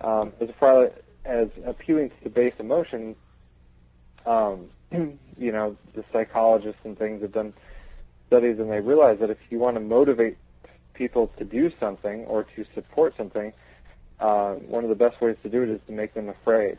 And so that's, right, if you can convince someone there's a boogeyman in the cave that's going to jump out and get them, they will do whatever they think they have to do to stay safe, or they will support the government in whatever program that they tell them, oh, this will keep you safe. And for elimination of contradictory accounts, wouldn't it be great, those of you that out there, and I know there's still a few people out there who believe the official story on 9/11, and, but what's wrong with another investigation of it? It would prove all of us wrong, right? Or what's wrong with having a 2-hour debate on national television about it? Of course, they can't allow that because they have to control the range of opinions and the range of images and the range of stories that people are allowed to have. And that's why, anyone outside that range gets attacked. And it's not that their arguments get attacked, it's that they get attacked. Yeah, their personality, personally attacked. And their motives, or they're called a lunatic on things like O'Reilly or something like that. We're out of time. Before I tell people remind them how to get a hold of your book, is there another project you're thinking about doing in the future? Anything you've got planned? There is. My next writing project will be on dealing more specifically with the media and public relations and how this kind of fake reality gets created, and what we can do to get the truth out there inside of that. Okay. Great. And tell people how to get your book. Where do they need to go to get your book? Go to eugenicswars.com, and that's pretty much the only place to get it right now. It's $10. You get a signed copy, and I throw in a free DVD tract. Yep. Made by Chris White, and I think the one and only Tom Bionic may have had something to do with that. Yeah, he had some input in there too, but let's give credit where credit is due. And won't you put a $10 bookmark in there too? That'd be good too. Hey, Brother Andrew, I cannot tell you, we're really out of time. I got to go, but I want to tell our listeners this is essential that you get this book. Go get it. We've had a lot of good books. You need to get a stack of them. Give them to the people who are skeptics. This book can be the book, I think, to get people to come around. Christians, go send it to the main people that host these major Christian media. Ask them to comment on it. Would really love to hear the response. Would you come back again on our show real soon? Oh, absolutely. Andrew, thank you so much for coming back for a special 2-part edition of Future Quake. Mm-hmm. And we sure look forward to having you come back again very soon. All right, well, thanks for having me. Okay. Yeah. We're back at Future Quake with Dr. Future. And Tom, don't know what to make of this segment, but it was really good. Bionic. I know what to make of it. I was blessed by it. Yeah. And put our cards on the table. Mm-hmm.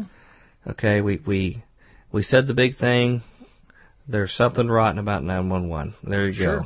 I think that may be the first time you've heard that on Christian radio, but mainstream Christian radio. Well, I think it's fair to divorce yourself from the crass emotionalism that invades that issue and really ask the legitimate questions.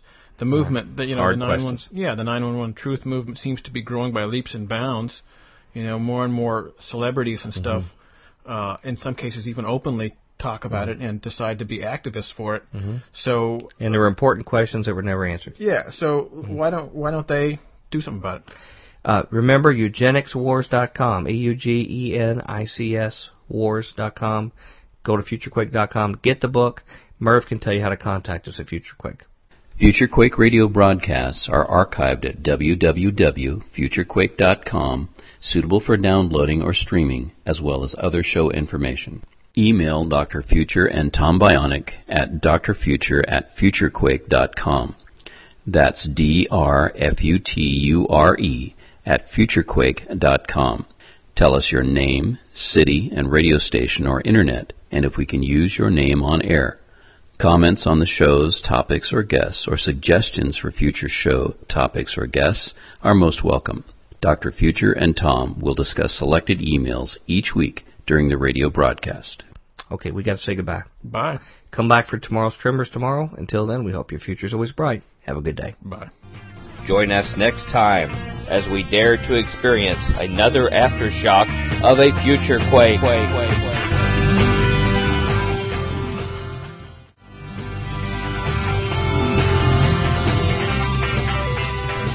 Welcome to the Future Quake Show. I'm Dr. Future. And I am Tom, ready to do some news.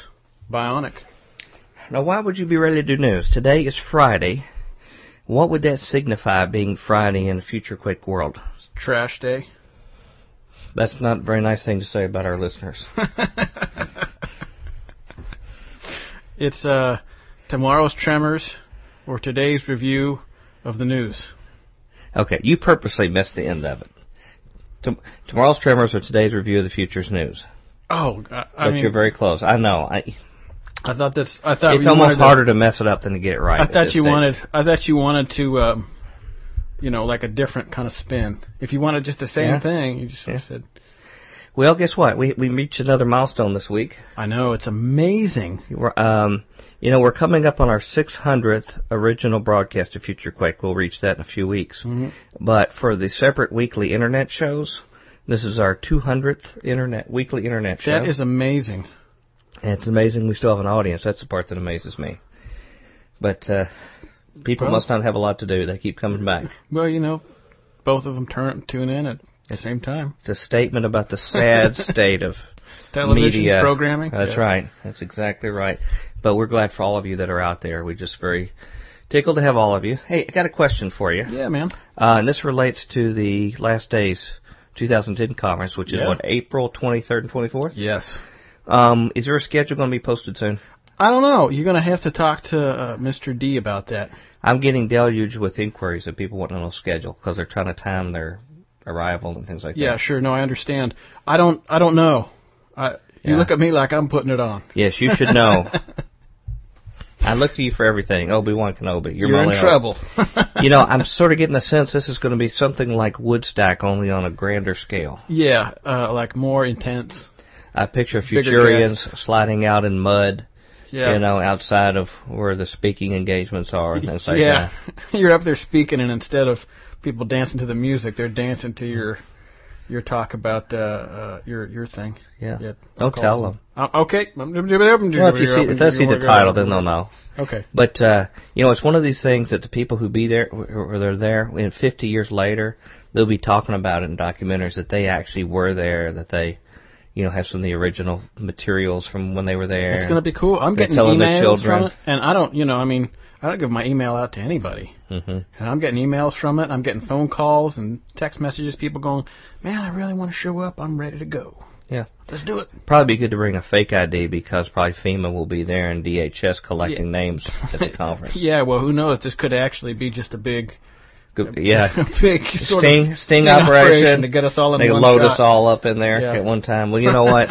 There's nobody I'd rather be with than with the gang that's coming. People like you, Chris White. We'll be able to pray our way out. Lynn Marzulli, Russ Dizdar. Yeah.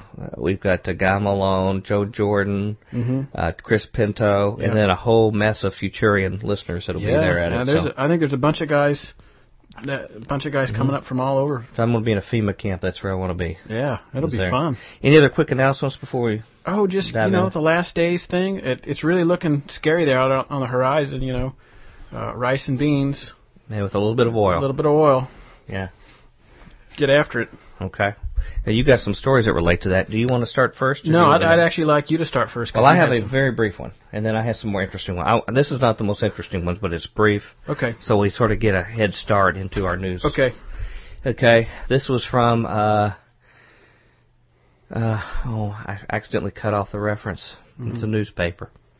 It says a video has emerged of strange lights in the Chilean sky on the day before the massive 8.8 earthquake. That's the day before. Mm-hmm. Causing speculation about whether the apparition was a HAARP projection or UFO warning related to the impending disaster. None of the above. Others point to similar videos taken in China and Haiti prior to the recent earthquakes in those countries, and the possibility that shifts in the Earth's crust have a dramatic effect on the atmosphere. It's there's some people that are speculating. You know what it is? So you're saying you know they're wrong. Yeah. There's been some stuff put out lately that said that a coronal mass ejection from the sun of a sufficient magnitude actually really interferes with the magnetic ionosphere around there and ends up really putting pressure on the inside of the Earth's magnetic, whatever causes the magnets to go. Mm-hmm. And they can tend to pinpoint the larger earthquakes based vaguely on, coronal mass ejections that meet certain obscure criteria. Are these the same people that talk about man-made global warming, climate change? No, but they do have this machine that never stops running. Okay. Perpetual motion machine? Yeah. Okay. Well, I'm glad to know that you know Rube Goldberg. That you and your friends know exactly what it is, as opposed to these speculators here. Yeah. It says, whatever the case, there's at least one eyewitness account of strange lights being present in the sky at the time the ground opened up in Chile.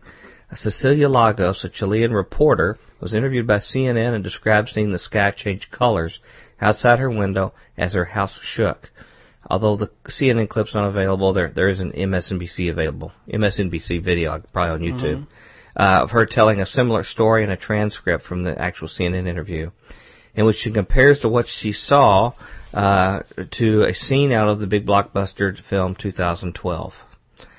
She's quoted here saying, "Besides, I saw through my window while I was still in bed. I saw the sky changing colors. It was absolutely surreal. I really thought it was the end of the world. I don't know. I hope you understand me because I'm not exaggerating really because I saw it through my window like that.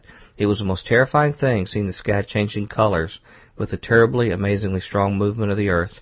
And I thought, okay, this is Mother Earth. The earth opened up and buildings crumbled into the earth like the movie 2012. Wow. You know what I find interesting is we have signs and wonders here that are working in concert with what the information Hollywood's putting out to put a association in the minds of people. Yeah, I know. Like the rebellion of Mother Earth. And it's like, the movies have told to prepare me for what I'm seeing. Well, I've been reading some very interesting stuff, and it's hard for me to get my hands on it because I'm not, I'm not an Orthodox rabbi or... You're not? No, I'm not an Orthodox rabbi or a scholar. But from some of the scant information that I've looked at recently, that there's been a lot. The patristic fathers and as well as rabbis historically have put a lot of faith in astral theology or astral prophecy, the idea that the signs in the heavens sort of put forth like what's happening, and there's been that gives a lot of credence to the story you just read. These big signs in the sky and the stars being. Well, the sixth seal in Revelation has signs in the sky simultaneous with earthquake on the ground. You're right. I was going to go there. Sorry. That's Didn't mean to okay. cut you off. Well, I have so little to say. I mean, it's like Oh, you gotta come give on. me. Come on. Throw me a bone. Won't you have something to say over there? I know you got some good stories this week. I got one or two really scary ones. Here's one. This is via our a website that I look at called Zero Hedge, where they're really into doing in-depth reporting on financial matters that should be of much greater concern. The title is German Gold Foundry Apparently Discovered a Tungsten-Filled Gold Bar That Was Due for Melt. And I'll just give you the one-paragraph summary here because I know we got a lot of news. German TV station ProSieben finds what appears to be some evocative proof of gold counterfeiting in the form of a tungsten gold substitute coming to the W.C. Heraeus Foundry, which is the world's largest privately owned precious metals refiner and fabricator, located in Hanau, Germany. The foundry has isolated at least one 500-gram tungsten bar due for melting, originating from a so far unnamed bank, which as the head of the foundry stated, made the unpleasant discovery that not all that glitters is gold. So there's been a lot of people talking for a while about this counterfeiting thing, and here we have a 500-gram bar, it's not the the standard London Good delivery sized bar, which is like 10 kilograms or something, which is quite a bit bigger. But still, here we have some interesting proof about gold. And there's also a video on it. It's all in German, so you can go and look. But they hold the bar up and they break it in half and show the camera and stuff, and you see. Wow. It. Yeah. They could actually break it with their hands. Excuse me. Break it with their hands. Yeah. Well, that's interesting. Well, I was going to ask you, go on if anything else you want to share there. No, that's it. This is not directly prophecy related, but there's weird stuff going on, like you say, people fooling people. I was just going to say, do you know why they would use tungsten? Because it's probably the same weight, I would guess, but that's just a guess. Well, it's not the exact same weight. But it's very close. You would need something heavier. If you want to keep the external dimensions, you need something the same weight or heavier with some empty space. You couldn't use anything less dense. And I was just checking on here. I believe tungsten is W, if I remember right, the symbol for it. And I'm trying to see it on there. I just thought that was a very enlightening story. Well, you tell me, why would they use tungsten? Well, it's heavier than gold. Oh. But I imagine they have other ways of detecting lead. Lead would have been, sort of the ancient way to fool people. Yeah, and tungsten might be a little bit snappier. Tungsten, would be probably a little closer. I was just checking. They have removed most of the periodic table for me that I'm looking for here that has it on there. But the reason I said enlightening is because that was a pun, because tungsten is used in the elements in light bulbs. Oh. Tungsten is used for that, so. I see.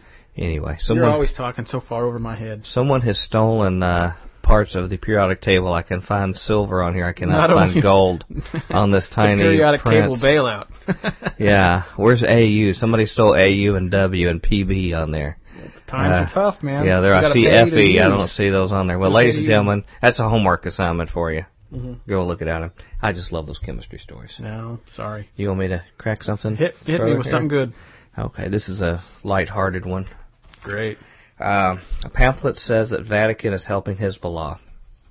The Vatican teaching Hezbollah how to kill Jews, said pamphlet for IDF troops. That's Israeli Defense Forces. Great. Okay, this is from Haaretz, Haaretz, Haaretz Online. Haaretz is one of the major newspapers in Israel, and I recommend people take a look at Haaretz Online periodically because they have a different view of things than the other newspapers in Israel, and I find it very interesting.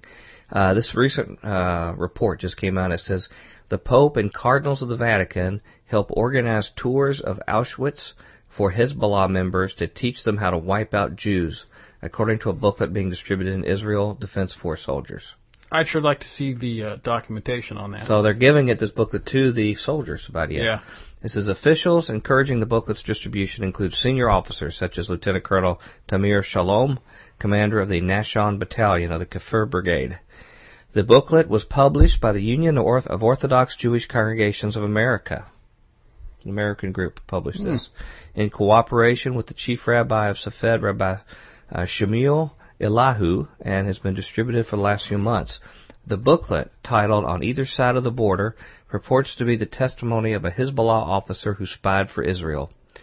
The book is distributed regularly and everyone reads it and believes it, says one soldier. It's filled with made-up details, but is presented as a true story. The whole company of soldiers, adults, told me, read this and you'll understand who the Arabs are. The copy obtained by Haaretz included a pishak, a greeting from Shalom, in the name of the Nashon Brigade. The story is narrated by a man named Avi, who says he changed his name from Ibrahim after he left Hezbollah and converted to Judaism. Avi says he was once close to Hezbollah leader Sheikh Nasser Nasrallah and describes Hezbollah's purported close relationships with the Vatican and European leaders. The IDF spokesman's office said in a statement, "The book was received as a donation and distributed in good faith to the soldiers. After we alerted to the sensitivity of its content, distribution was immediately halted." According to the book, Nasrallah was invited to join a delegation to tour France, Poland, and Italy, including the Vatican. Nasrallah could not refuse an invitation from the Vatican, Avi explained. "We knew the Pope identified with Hezbollah's struggle." The Pope described the alleged visit of Hezbollah officials to Auschwitz, led by the Vatican. It says, "We came to the camps, we saw the trains, the platforms, the piles of eyeglasses and clothes. We came to learn. Our escort spoke as he was taught. We explained to him, every real Arab deep inside is a kind of fan of the Nazis." This booklet also describes how European politicians and journalists ostensibly work against Israel.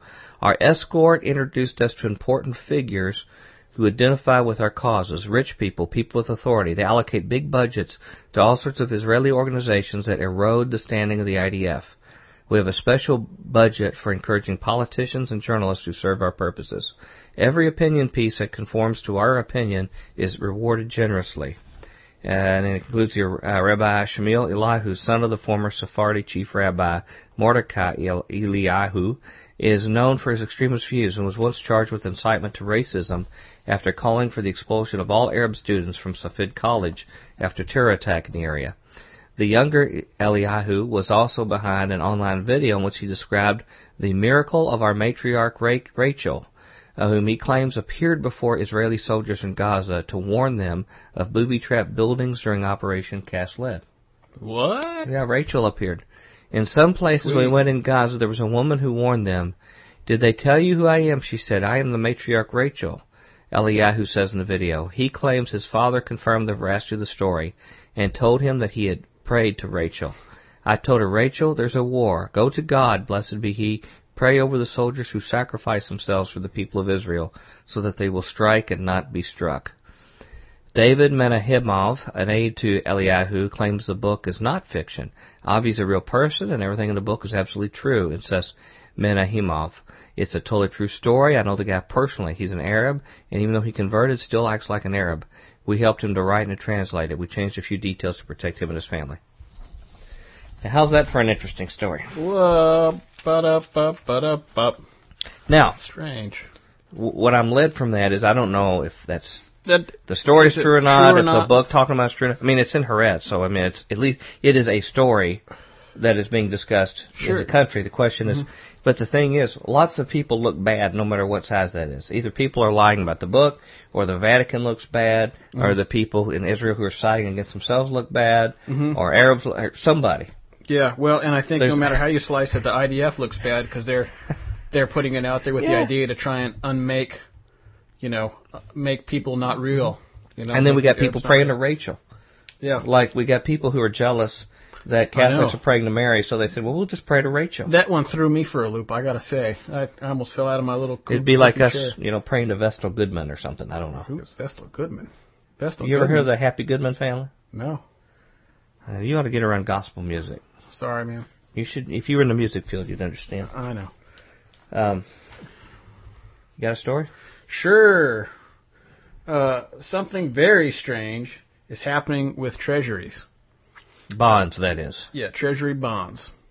Okay. So before I begin, I just want to there's a quick little explanation here.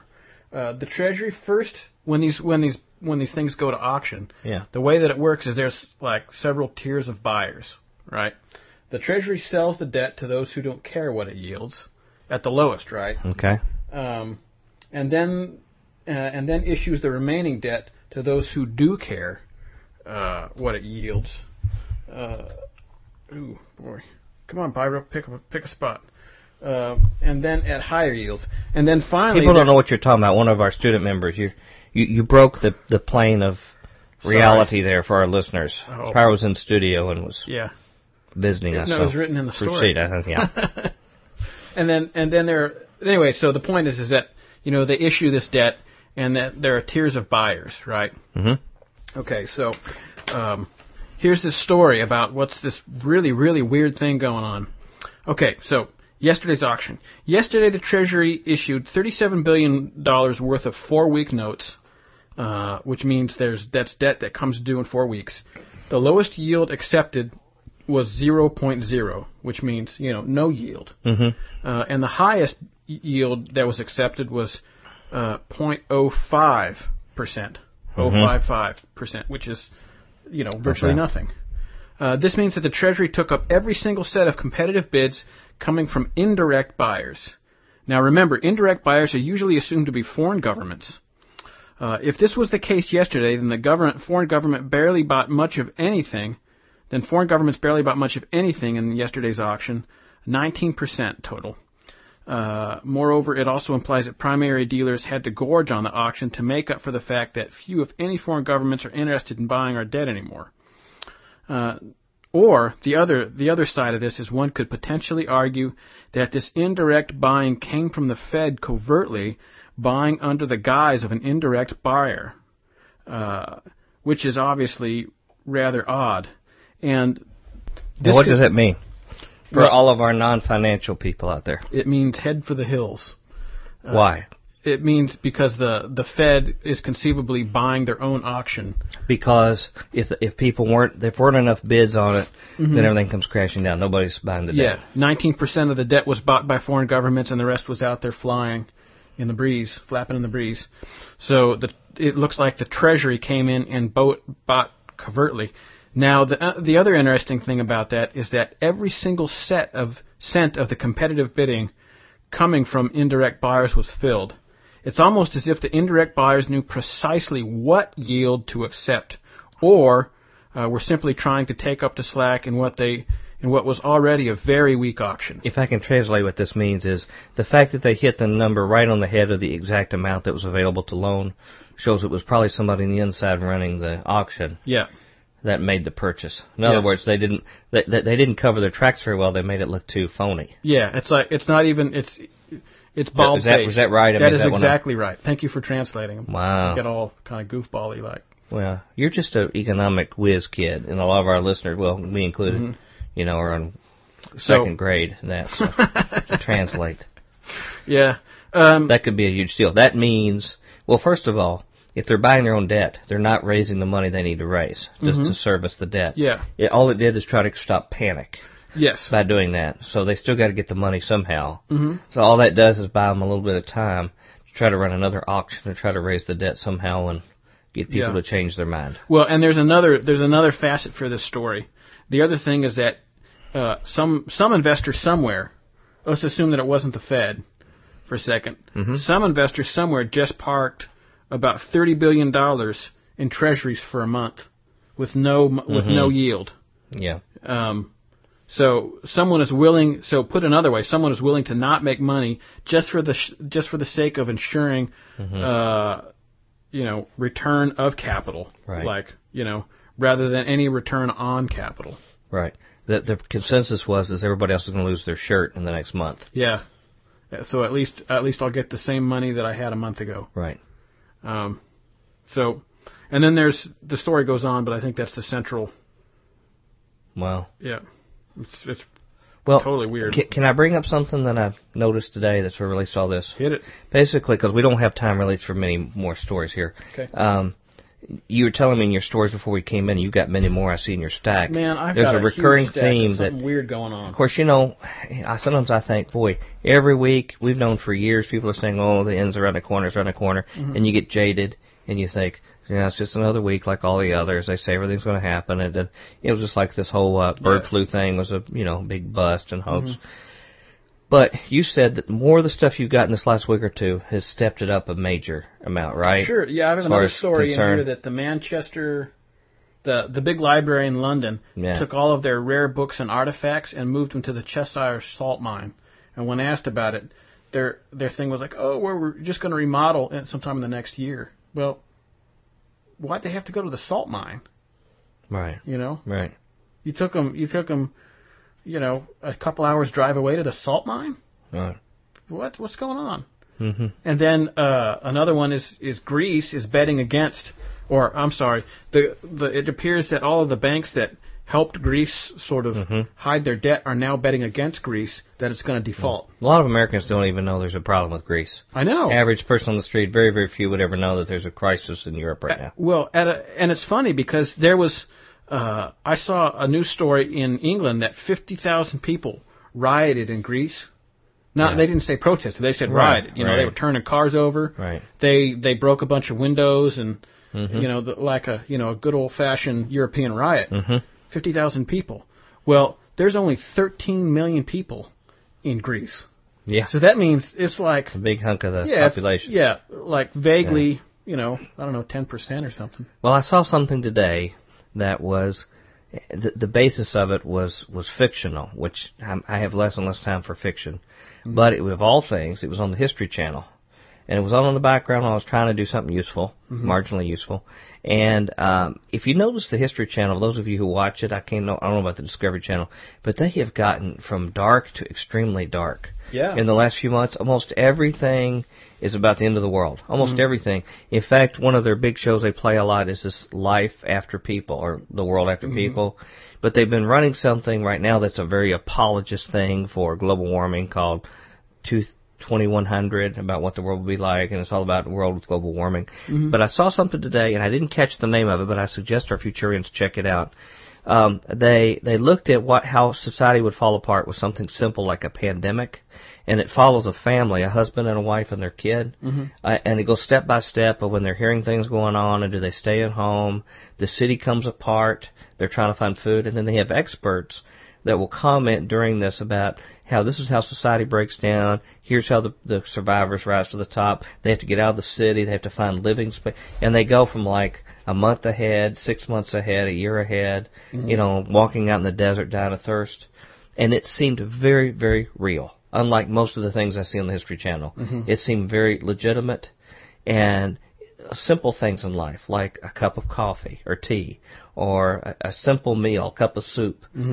How quickly we forget how wonderful a pleasure they are. Yeah. When we're in a state where these people was just you know, trying to drain a radiator and trying to purify the water out to live one more day on the road, you know. And this is what these people were doing. Yeah. And I don't know why this is such a popular thing on TV, but you know, they wouldn't do it unless people were watching. Yeah. Well, to that end, you know, one of the books I mentioned to you, one of the books that I just recently purchased and have been reading is a field guide to a modern field guide to woodland survival, and it's all about how to identify and eat edible foods by Linda Runyon. Right. It has changed the way that I look at lawn.